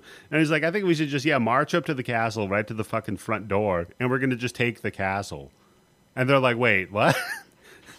What? Yeah, cool story, bro. Let's do it. Why not? Look, I heard the mage is good for something. You got any ideas, mage? Yeah, we're going to go talk to the mage. Where is she? Oh, she's in the cave. Okay, well, let's go chat. Oh, turns out one of their homies that got left behind back at the castle dropped the dime on where the cave was. Yeah. So they're getting back to the cave, and looks like a fucking predator's been through there because there's a lot of bodies hanging in them trees. Yeah, and, not looking good for them. And then, okay, so yeah, Mage is gone, Blue's gone, there's a lot of dead people. And then there's one of the blackleg guys just sitting there chilling like, oh, it took you long enough, right?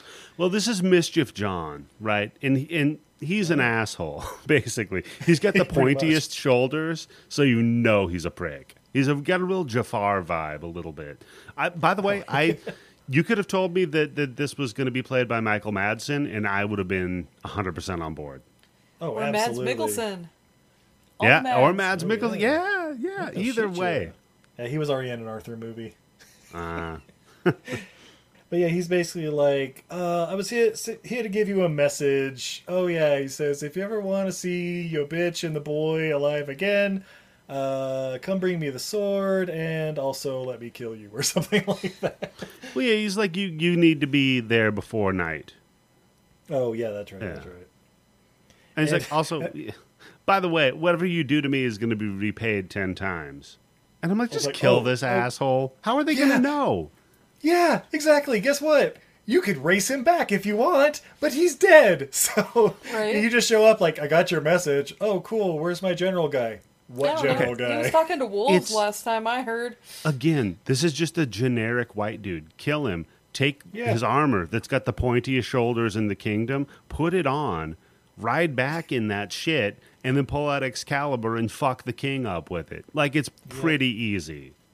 Did you also notice, in addition to his pointy shoulders, there's a carved raven like sticking out of one side? Yeah, I did see that. I liked the bird head. It was a nice touch. Yeah, so instead of Arthur going to see the king immediately, Benevere, sorry, Jimon Benevere. Hansu. Calling him Benevere, it's going to be confusing because, like, wait, Guinevere isn't in this What about movie. That's Guinevere? right, she isn't. Yeah. But yeah, Jimon Hansu shows up and he's like, yeah, so he's going to exchange the sword here for the mage, if that's cool with you. And he's like, yeah, cool, whatever. Yeah. Thanks for the Terrible sword, bro. tactical error, by the way, by the king Yeah. here. He's like, all right, look, here's the sword. Let the two prisoners go because Arthur's going to be here tomorrow. And the king's like, yeah, have the mage. Have the one that can do literally anything. Yeah. Instead of the boy that just sucks. Like, what is he? He's a graffiti artist? Yeah. Oh no, he won't be able to tag my palace walls. Yeah. Yeah, well, this isn't Jet Set Radio Future. This is fucking King Arthur, okay? Like, this guy's useless. Yeah. So the mage goes back and immediately is like, all right, we're going to get you to level up here, King Arthur. Or I'm sorry, Arthur, you ready for this? You're like, cool, what do I got to do? Well, the venom will protect you. Like, wait, what venom? Comes out of her sleeve and fucking bites him. It's like, oh, shit. All right, look, I'm just going to say it right now. I've done some stupid shit because of women just in my life, just in my day-to-day, right? Because, Yeah. they can talk you into stuff. They can, you know? Oh, that's Steve's entire life for the last decade. Yeah. This chick's like, hey, my snake friend's just going to bite you on the throat. It's cool. And especially her, who, no charisma, by the way. No charisma whatsoever. Like, if this is Charlize Theron, it's like, okay, I get it. Like, all right, give it to me. But, yeah. Look, and stay with me, otherwise you might die. Stay with me. look. Oh, yeah, shit. Stay with me. You give me Beowulf, we'll go back to Angelina Jolie here. I get it. I get the snake bite. She's like, look, this is going to be protection for you, right? But also, you're going to see a lot of crazy shit. You're going to see the world how it really is, right? Yeah, And the, he's like- You are going to trip balls on horseback for the next, I don't know, Oh, and he hour back into the does. castle. Yeah. He really does. Yeah, he sees the fucking women like coming out of the trees and shit. Yeah, and he sees big titty dryads popping out of the trees, and I love it. yeah. eventually we get a nice little, basically a music video with the soundtrack and him just tripping balls walking through the forest. And meanwhile, back at the castle, eventually he shows up. And there's like an eagle with like a snake in its talons flying around, and drops the snake right by King Baby. But King Baby's like, yeah, and chops it with Excalibur, but cling right to one of the stone pillars by his posh leather throne. And he's like, oh shit, it's stuck in there.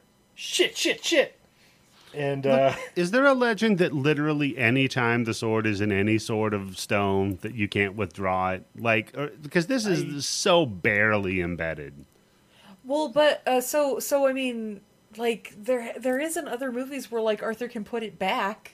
oh yeah, sure. So Put that back in the stone. Zoop. Okay, now try to pull it. Okay, fuck, now pull it out, please. I think it's because it's the Pendragon's castle. Like it's their own home, so like Okay. the sword's got its own power there. All right. So like this it wouldn't isn't have like gotten stuck in the cave, but it does get stuck here. okay. So this isn't like Thor and Mjolnir. This is just like because it's his castle. Okay, I'm that gonna makes go sense. with that because that Yeah, feels we'll like go it with makes that. more sense. You know what? Even if it's something you just made up on the spot, I believe it. There we go. There he is. He got a writing credit now. Woo! So then a giant fucking snake comes through the yeah. palace doors and Steve's starts favorite just scene. ripping through fucking knights and everything. Oh, I'm wait, like, sing the song. Eyes on the cold, ears on the weary. Fucking, The fucking daddy didgeridoo snake in the comes background. in. Or mama snake, whatever. But because, oh, look, you killed my baby, you're fucked. Yes, this giant fucking snake goes through, kills every single motherfucker in the Everyone. room. Everyone. Except Arthur, of course. And good old King Baby, he leaves the sword behind and is like, yeet! Gets the fuck out of there. All right, so two things. So they kill the, like, I'm gonna say medium-sized snake. It's a very large-sized snake at the view, but yeah. medium-sized snake. But like, guys, it's the rule of pagans. It comes back threefold. So it comes back 3 times bigger. 3 times bigger? I'm gonna go with it. I'm gonna roll with it.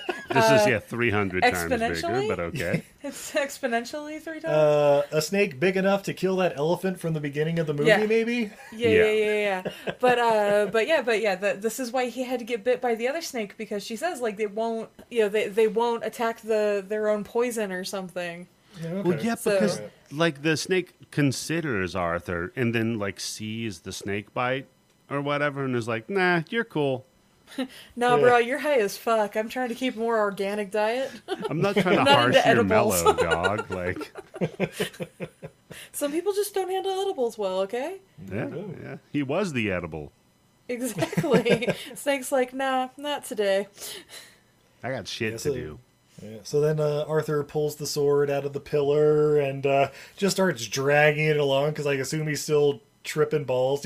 He's walking like fucking Weekend at Bernie's too. Like, he's just voodoo magic taking over him. And I get that, but I'll tell you what. If you cut right now for when he just drops that sword to the floor and it's dragging with the sparks, and you cut in Ronnie James Dio Holy Diver, it lines up 1-to-1. Oh, snap. Holy Diver! By the way, I also like that, like, it's like, oh, where'd the snake go? You get, like, a few glimpses out the window as people are, like, as we're panning, like, as people are running around, panning fast, the snake going down the bridge to go get the rest of the army. Yeah. Like, it's very subtle, and again, it saves us, like, another 10 minutes on the movie. Yeah. Again, just filmmaking shorthand. Yeah, kind of saving on that special effects budget. And that too, yeah. Yeah, so then we see King Baby. He runs down to the flooded basement, and he's like, Ursula, help me! You know the price, bitch. So then he goes up the little tower in his castle and to his daughter's room, and like, Daddy, what is that noise downstairs? It's a lot of hissing and guys being swallowed whole. And Oh yeah, this is where we see this, like, just in the background, the snake, like, Yeah. eating the entire army. yeah, like out the window or whatever. So good. Yeah, King Baby is basically like, I'm sorry, sweetie. Sorry for what? Yeah, skewers her, and Arthur is just kind of like, is still just kind of tripping balls, walking by, Just dragging the sword behind him because he's high as fuck. and then he's like surrounded by an army, and then he has to activate God mode again.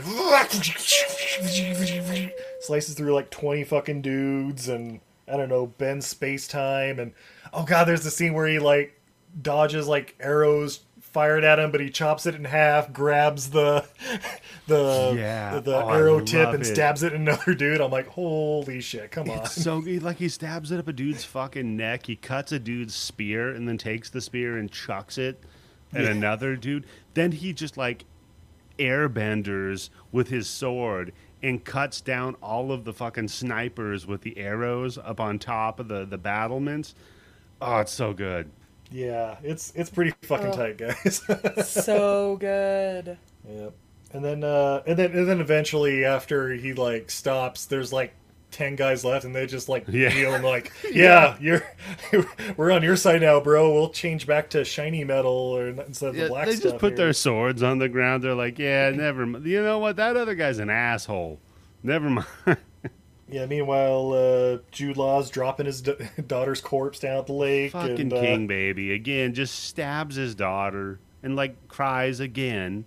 Like, either be the evil guy or don't.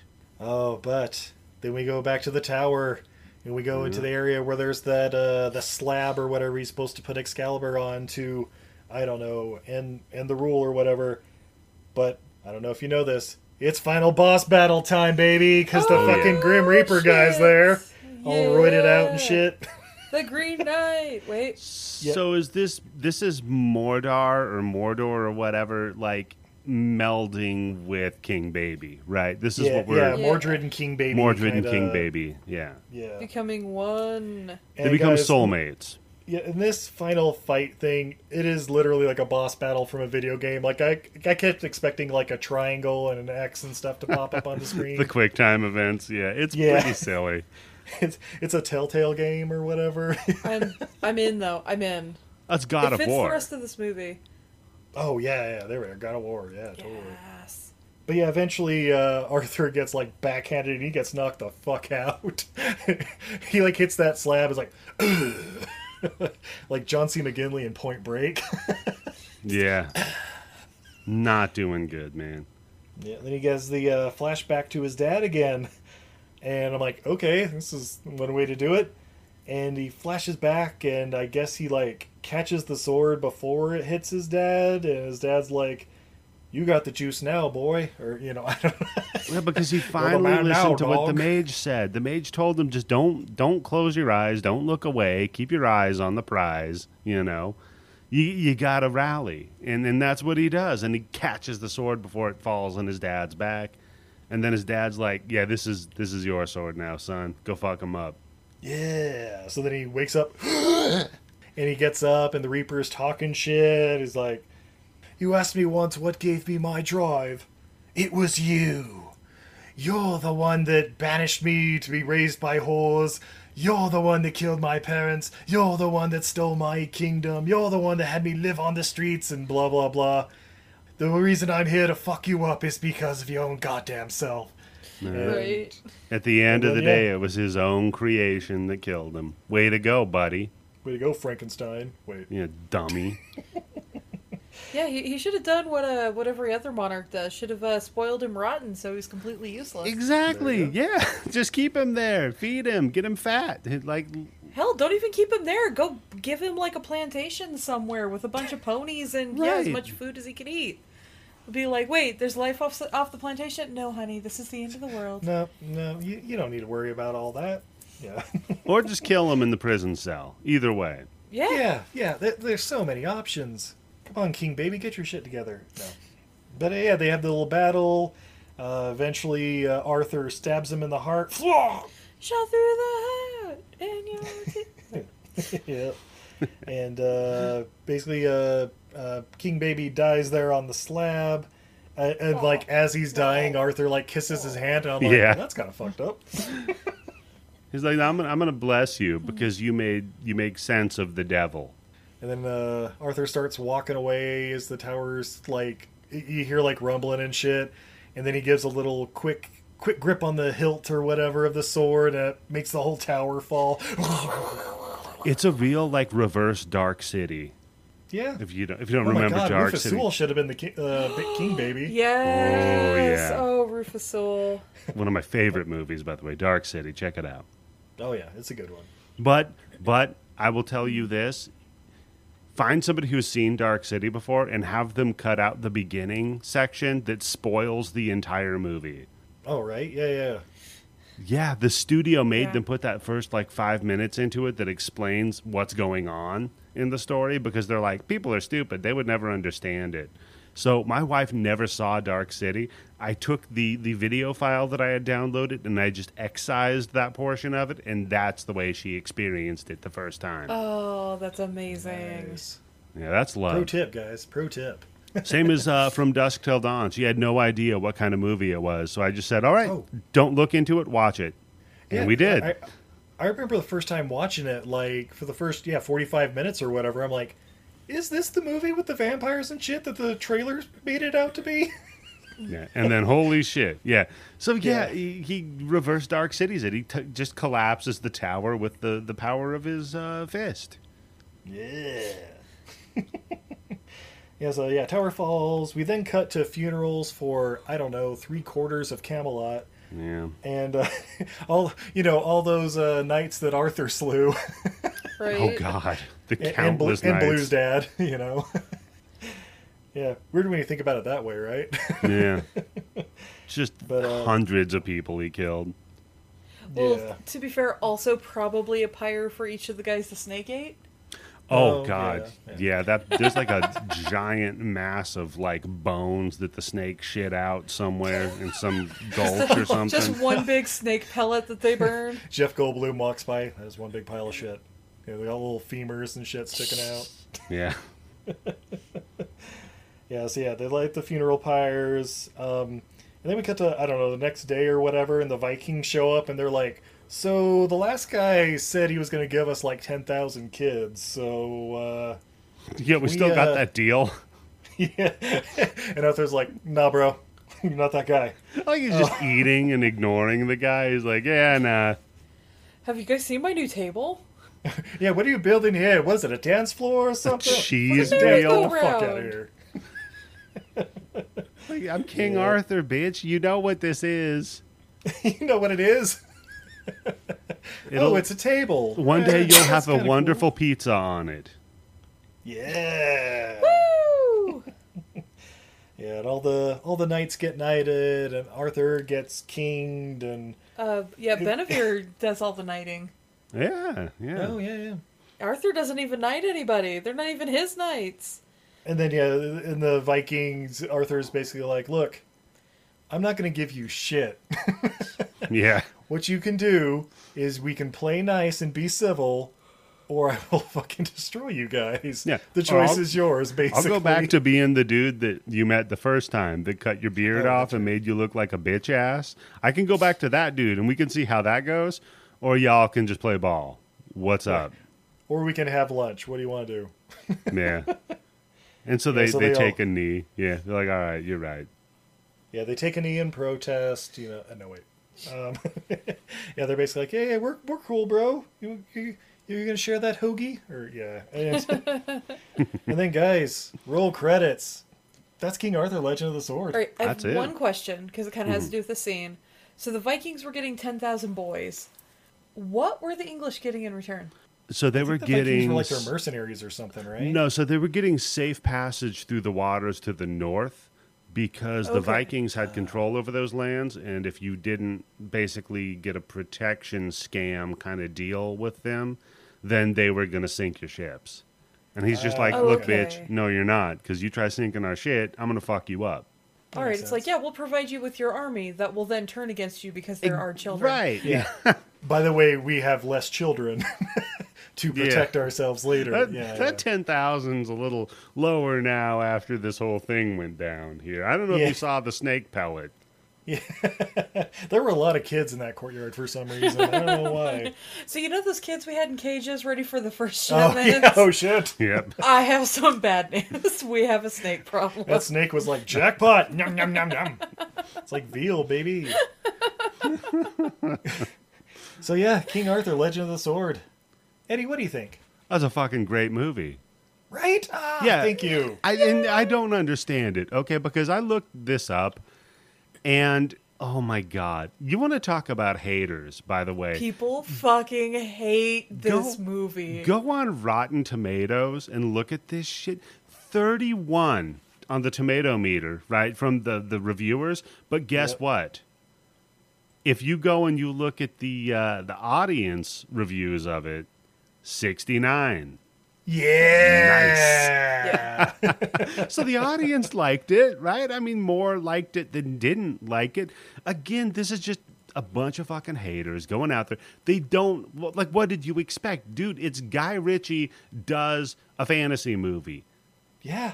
If Yeah. I just sell it to you like that and then you watch this, there you go. Yeah. Well, I'm sold. Yeah, guys, what were you guys expecting? Charlie Hunnam is Arthur. Were you expecting like Laurence Olivier? Come on, this movie's fucking great. I loved the shorthand. Like you were talking about we were talking about the movie shorthand through The it. montages, yeah. Perfect execution in my opinion of those. Like that is the way you turn a big 2.5, 3 hour fucking movie. Looking at you, Endgame. The Endgame's fantastic. You talk about Army of Dead or whatever. All of them. Movies are super bloated right now. This was a great, like the perfect use of so many of those shorthands, and you still know what's going on. You're not sitting there confused, unless you're just a goddamn moron. Which, I mean, there are some of those out there. Yeah, There's I love nothing this movie. confusing about this. This is the most by-the-book movie. Like, I've seen that Dungeons and Dragons movie with the Wayne's brother in it. That was way more confusing than this. Good old Jeremy Irons and Blue Lip guy. Yeah. Coming soon. No, I don't know. Yeah, I agree. I love this movie, and more in the fun facts about why I'm so sad this wasn't a financial success. But we're gonna take a quick commercial break, and when we come back, we have more beer, fun facts, and what we learned from King Arthur: The Legend of the Sword. Hey everybody, join us for our next Podcart Fest, a celebration of podcasting and art. With so many incredible artists of all kinds being affected by the pandemic and shutting down of festivals in general, we wanted to bring them together to one incredible virtual festival and give you the opportunity to interact with them directly in their virtual booth, witness them demonstrate their marvelous skills on our live stream, show off some of their new products in their shops, and just have a great fun time in general at Podcart Fest. For the latest information, please follow us at Podcart Fest on Facebook, Twitter, and Instagram at Podcart Fest. That's PODCARTFEST, where you can stay up to date on which podcasters, crafters, actors, painters, directors, creators, and more will be featured. Oh, did I mention it's free? Because Podcart Fest is free, so you can pass that admission fee right along to an artist who needs your help in these desperate times, and have a bunch of fun with some amazing personalities while getting some unique gifts and art for yourself or a loved one. See you soon at Podcart Fest, hosted by Everything I Learned from Movies.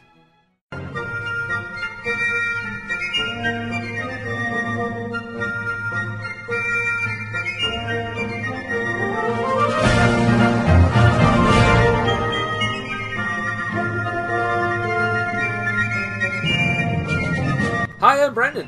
And I'm Jason. And we host a podcast called For Screen and Country.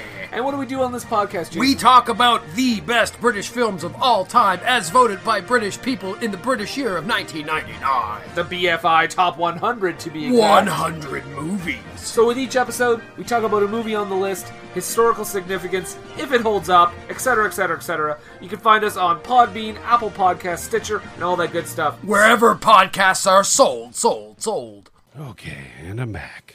Thanks. Took a second. I had to go throw some new apple chips on the smoker. Yeah, this part will be a lot quicker. No worries, man. You've listened to my show, man. We have some episodes that are 4 hours, so... Yeah, I think I just listened to one of them the other... I think it was the Demon Knight one. It was like 3 hours and 50 minutes, and I'm like... Such a good movie. So like 3 times the length of the movie? Awesome. Yeah. If you haven't listened to Nightmare Sisters yet, I definitely strongly suggest you do. Because I loaded it up with every chaotic guest I could, and then just said, fucking have at it. And everybody, let's start drunk. Yeah. Oh no! Wait, yeah, I think I did. That's the one that was like the sequel to. To Sorority Babes at the Slime Ball-Orama. Yeah. Yeah, listen to that one. Love that one. Good. Well, Tim was gonna die there at the end. All right. Fucking Tim. Again, the episode's 3 times longer than. Of course. Oh, okay. Here we go. I have a question for you, because this came up on one of my other forums, since you're the horror movie expert. Mm-hmm. Are monster movies considered horror? So, I consider it a horror movie if the central element of the movie is a sense of dread, right? Okay. So, if that's what we're working with, if there's like a people battening down the hatches and trying to hide or figure out a way to stop this massive destructive force, then totally. Alrighty. Yeah, so The Avengers is a horror movie. There we go. Oh, so Vicious Lips is definitely a horror movie then. The Avengers.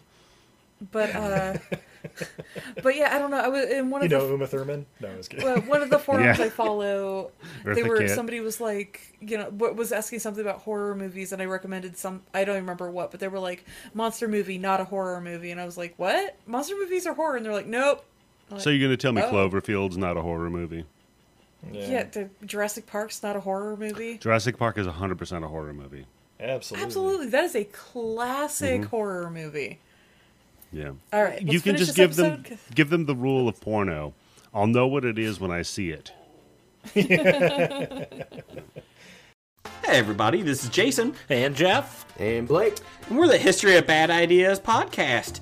And if you like hearing geeks talk about Fisto from He-Man, or zombies, or dragons, or zombie dragons, I was given copy to read, but it's a piece of crap. So if you just like any geek or any fun stuff, just listen. We drop every Wednesday on iTunes, Stitcher, Tangent Bound Network, or WeBeGeeksPC.com. Oh God, I'm out of here. And remember to wear a coat. Did you ever go on vacation with your family and hope the dance instructor would fall in love with you? No, but I did think a guy with a giant boombox playing Peter Gabriel outside my window in the middle of the night meant true and undying love. Listen to our podcast, Happily Ever Aftermath, where we revisit these movies, and it turns out they weren't the best ideas. What were we thinking? You can find our podcast, Happily Ever Aftermath, on Apple Podcasts, Google Play, or your favorite podcatcher. You can also tweet at us at HEAMCAST, Heamcast. Hi, this is Dana Gould, and you're listening to Everything I Learned from Movies on your radio, phone, computer, television, or record player.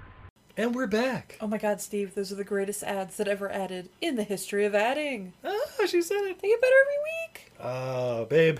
Steve. I don't know if you know this, but this is our 300th episode. Oh. So we got a very special beer here.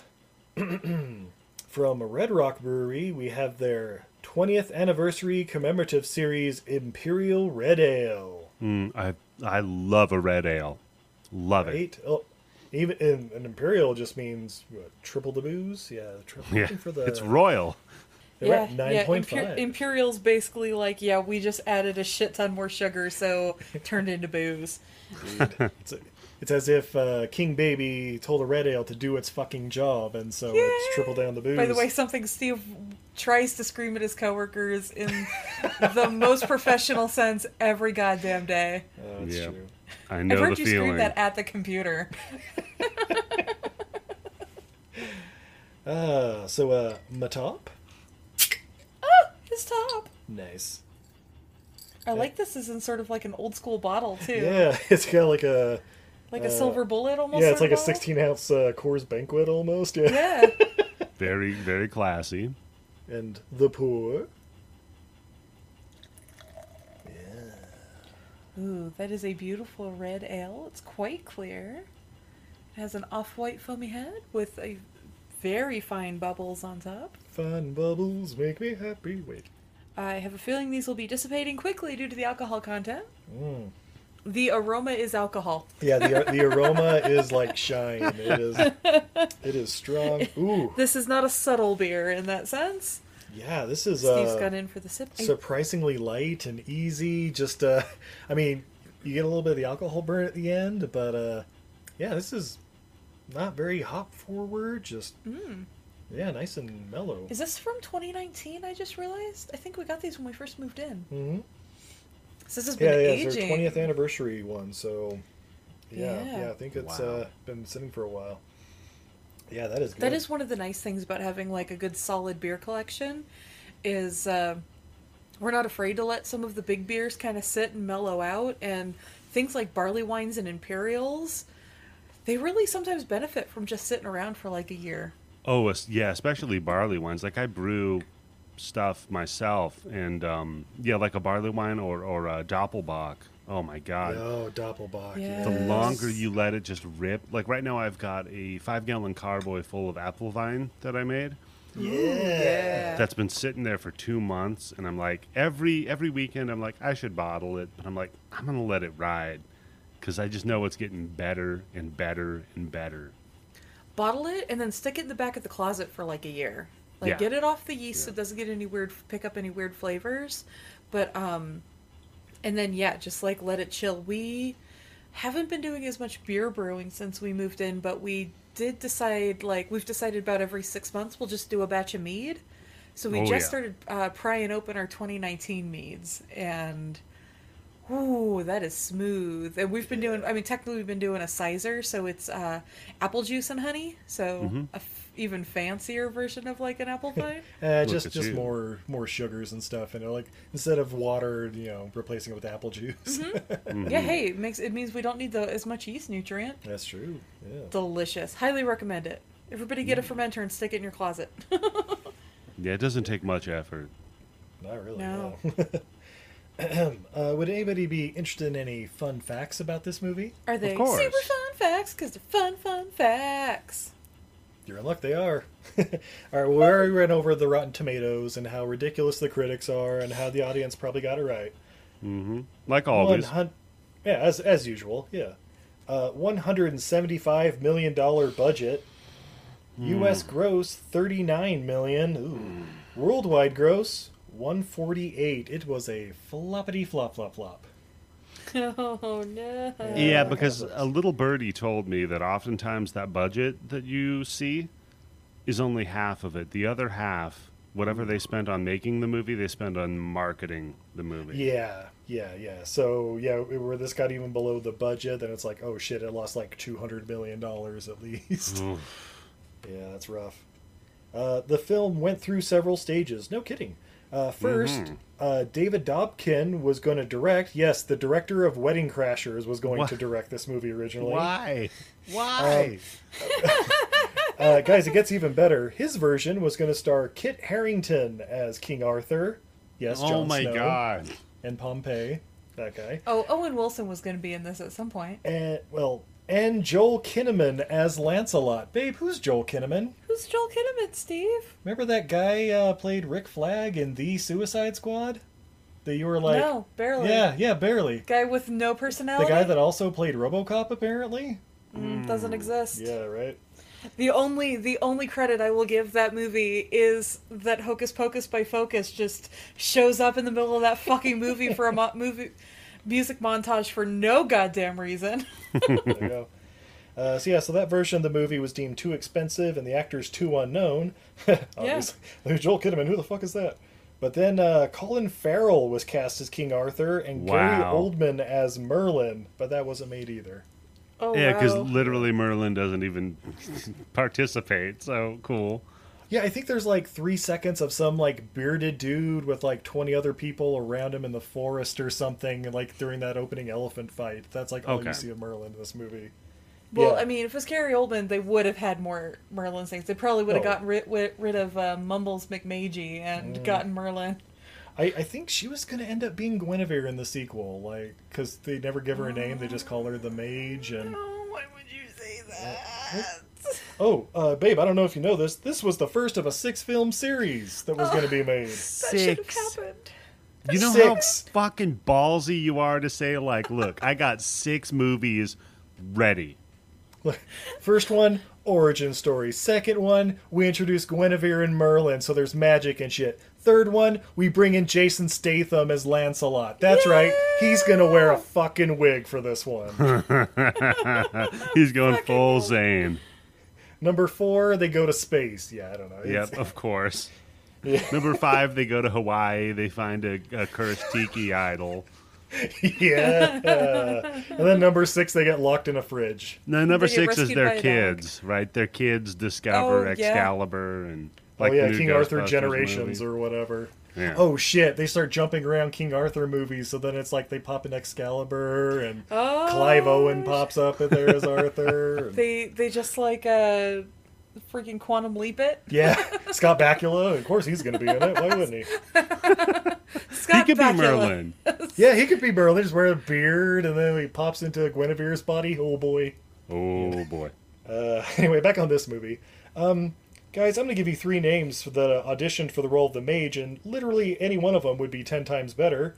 Okay. Felicity Jones. Yep. You know, Rogue One. Mm-hmm. Yeah. Elizabeth Olsen. Yeah, that's right. Scarlet Witch. Yeah. Again, yeah. She can do an indeterminate accent. Yeah, right. And Academy Award winner Alicia Vikander. Mm-hmm. Yeah, Tomb Raider. Yeah. Man from U.N.C.L.E. I mean, you could literally put anyone in there because the person who played the Mage did nothing. Nothing. Yeah. Then you'll help. Like, we could have replaced her with a dog. I would love to see that movie, by the way. That would be awesome. I'm the Mage. A talking dog. Mage, stop licking your butt. No. You're not my supervisor. Just running around with a staff in its mouth. Now. Yeah. So Charlie Hunnam, he had lost 20 pounds for the last season of Sons of Anarchy, and during auditions, director Guy Ritchie was very bothered by his look, though he liked his performance, and asked him 4 times during the process about his poor physique. Hunnam said that when Ritchie brought up the 4th time, he told Ritchie, I'm going to do my Charlie Hunnam impersonation here. Okay. Look, dude, you keep bringing this up, the physicality. It's obviously your primary concern. So if you want to do away with all this auditioning bollocks, I'll fucking fight those other 2 fuckers, and I know who they are. You can bring them in here. I'll fight them both. The one who walks out the door gets the job. Hunnam won the role. Okay. So who are the other 2? Is he talking about Colin Farrell and Kit Harington? I guess, yeah. I mean, but this was when Guy Ritchie was going to cast it, so it was probably Statham and Brad Pitt. Statham and Bullet Tooth Tony. Vinnie Jones was going to be Arthur. I love Vinnie Jones. I know he's not great, but I love him. Oh, he was going to show up in a sequel as like what's that guy's name? Boars or whatever. He's going to play Urins. Oh yeah, good old Urins or Tristan. No. And yeah, unusual for a King Arthur film. Neither Merlin nor Lancelot are featured, though the former is mentioned repeatedly due to the intention of saving them for the planned sequels. For similar reasons, all references to the mage actually being Guinevere were removed during post-production. There you go. Alright. So guys, we come to the real question. What did we learn from King Arthur, Legend of the Sword? Eddie, as our guest, would you like to go first? Yeah, it's very simple what I learned from this. You can't run from your past. Right? Whatever problems you have, whether it is that you grew up in a whorehouse or that you have a weird uncle that's creepy, you need to approach it head on. You need to face it head on and apply directly to the forehead. Because at the end of the day, if Arthur had just not looked away and approached all of his problems directly, none of this would have happened. Also, the war mammoths at the beginning ruled. I learned that as well. Right? Yeah. Need to be more elephants in King Arthur movies. Yeah. Nothing more heavy metal than Mastodon, am I right? You're literally Mastodon. With their linoleum knife. Yeah. I learned that I too need more elephants and, mastodons in King Arthur movies, as well as I need more Kung Fu in King Arthur movies. Right? Kung Fu George. Kung Fu George and Ursula the Sea Witch. Oh my god, this movie was the movie that I apparently wanted and I had no idea. Nice. I learned fear is intoxicating, and also sometimes you just gotta remind people to do their fucking job. You didn't learn that. You knew that all along. I learned to do it in a Jude Law accent, though. That's true. Yeah, try that next time. Maybe it'll work. Yeah. And you can throw a cunt at the end, and it's less offensive. Yeah, well, you see when you do the Jason Statham one, like, do your fucking job, cunt. You wanker. Well, Eddie, thank you so much for joining us here on our monumental 300th episode. Woo! I mean, just thank you for inviting me on. I had such a good time, and I love this movie. Oh, excellent! I'm so glad you did. When you mentioned this was your first time watching it, I was like, oh no, this could go one of two ways. No, we were hoping you were gonna love it, but there's always that chance where it's like, not for me. In the Bloody Bits Pantheon, we have a rarefied air category of movie that we call a hard-dicked movie.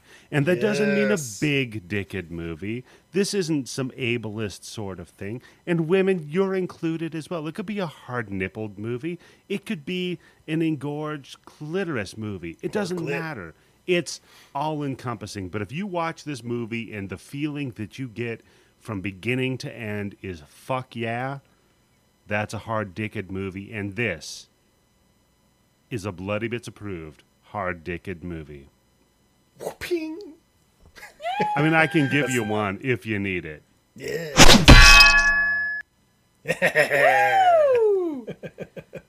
Excellent. And where can we find the Bloody Bits?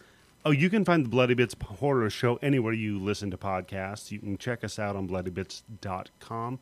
And for as little as $10 a month, you can get access to the Blood Bank at patreon.com/bloodybits, which is a server that includes over 2,000 rare, obscure, weird, grindhousey horror movies, all sorts of TV shows you never knew you wanted to watch, like Dark Place, or just craziness.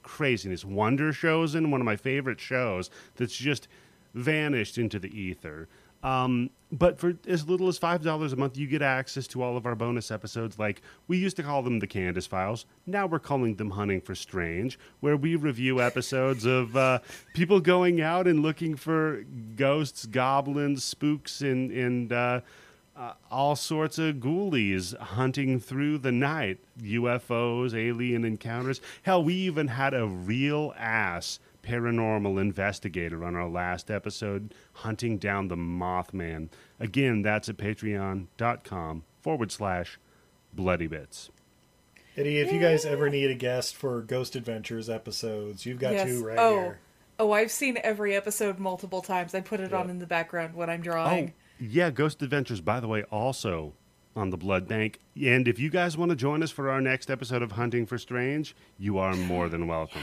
Oh, absolutely. You just let us know when. I don't know if you know this or not, but we have had unfortunately it's stuck in pre-production hell, but we have our show Steve and Izzy review the food at haunted zoos and aquariums. We're looking for a few more producers. I love it. And, parks to be opened and whatnot. Yeah, the world to go back. And by the way, another thing I'm just going to promote, get vaccinated. And if you haven't or can't, wear a mask, please. Please. Get vaccinated for those who actually can't. Don't just be a big fat fucking pussy whiny baby. I have two beautiful daughters. One of them is 1, the other one is 10. They can't get vaccinated. You do. You do it. That's right. And babe, if they were looking to get some mask with incredible cute art on it, is there a place they could do something like that? Yeah, TeePublic. I'm on TeePublic under Untidy Venus. We even have Everything I Learned from Movies masks printable over there. We have our Who's He Steve masks. Oh, that's right. Our dinosaur made of the word excellent in honor of Steve. Excellent. We have Damn It Pickles. That is an old throwback. Way back in the day when we used to podcast at our other house from our other tiny couch, Pickles made it a habit about 45 minutes into every single episode of jumping up and punching Steve directly in the balls. And so Damn It Pickles got screamed quite a bit. Mm-hmm. And you have an Etsy page or something too, don't you? I do. You can find all my art at untidyvenus.etsy.com. I also have a Patreon. I'm Untidy Venus, a goddess who's bad at housekeeping. I post pictures of the pets. I tell funny stories. Sometimes I post art. You get first dibs on new products. Yeah. Yeah, of course, you can find us at Everything I Learned from Movies, all your favorite podcatchers. You know if you're listening to this by now. But hit us up on Twitter, Facebook, or Instagram at EILF Movies. That's Everything I Learned from Movies. If you want to join us for an episode or give us some ideas for something to do in 2022. And yeah, we're just continuing our Year of the Character here. So. Yeah. Oh, and the year is winding down. And everybody knows if you're a patron of EILF Movies, even if you're the lowest level, everybody who gives us their address gets a special gift at the end of the year. That's true. Get a nice little Christmas package. Yeah, it includes usually movies and stickers, art hand-drawn by the amazing Steve. Usually there's some sort of really incredible movie we've made up. That's right. Including, what was it? Banana Split, starring Jean-Claude Van Damme and Amy the Gorilla from Congo. Fast 10. Yeah, Fast 10, Lockzilla. Yeah. Been some incredible ones. I guess until next time, I'm Steve. And I'm Izzy. And I'm Eddie. Hail Satan. And this is Everything I Learned from Movies. Have a good night, everybody. Hail Satan. Good night. Praise him.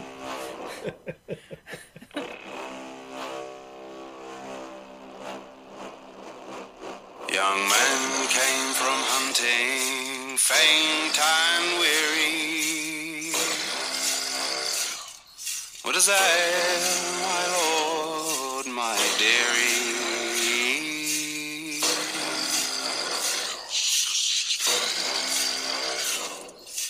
Oh, brother dear, let my bed be made.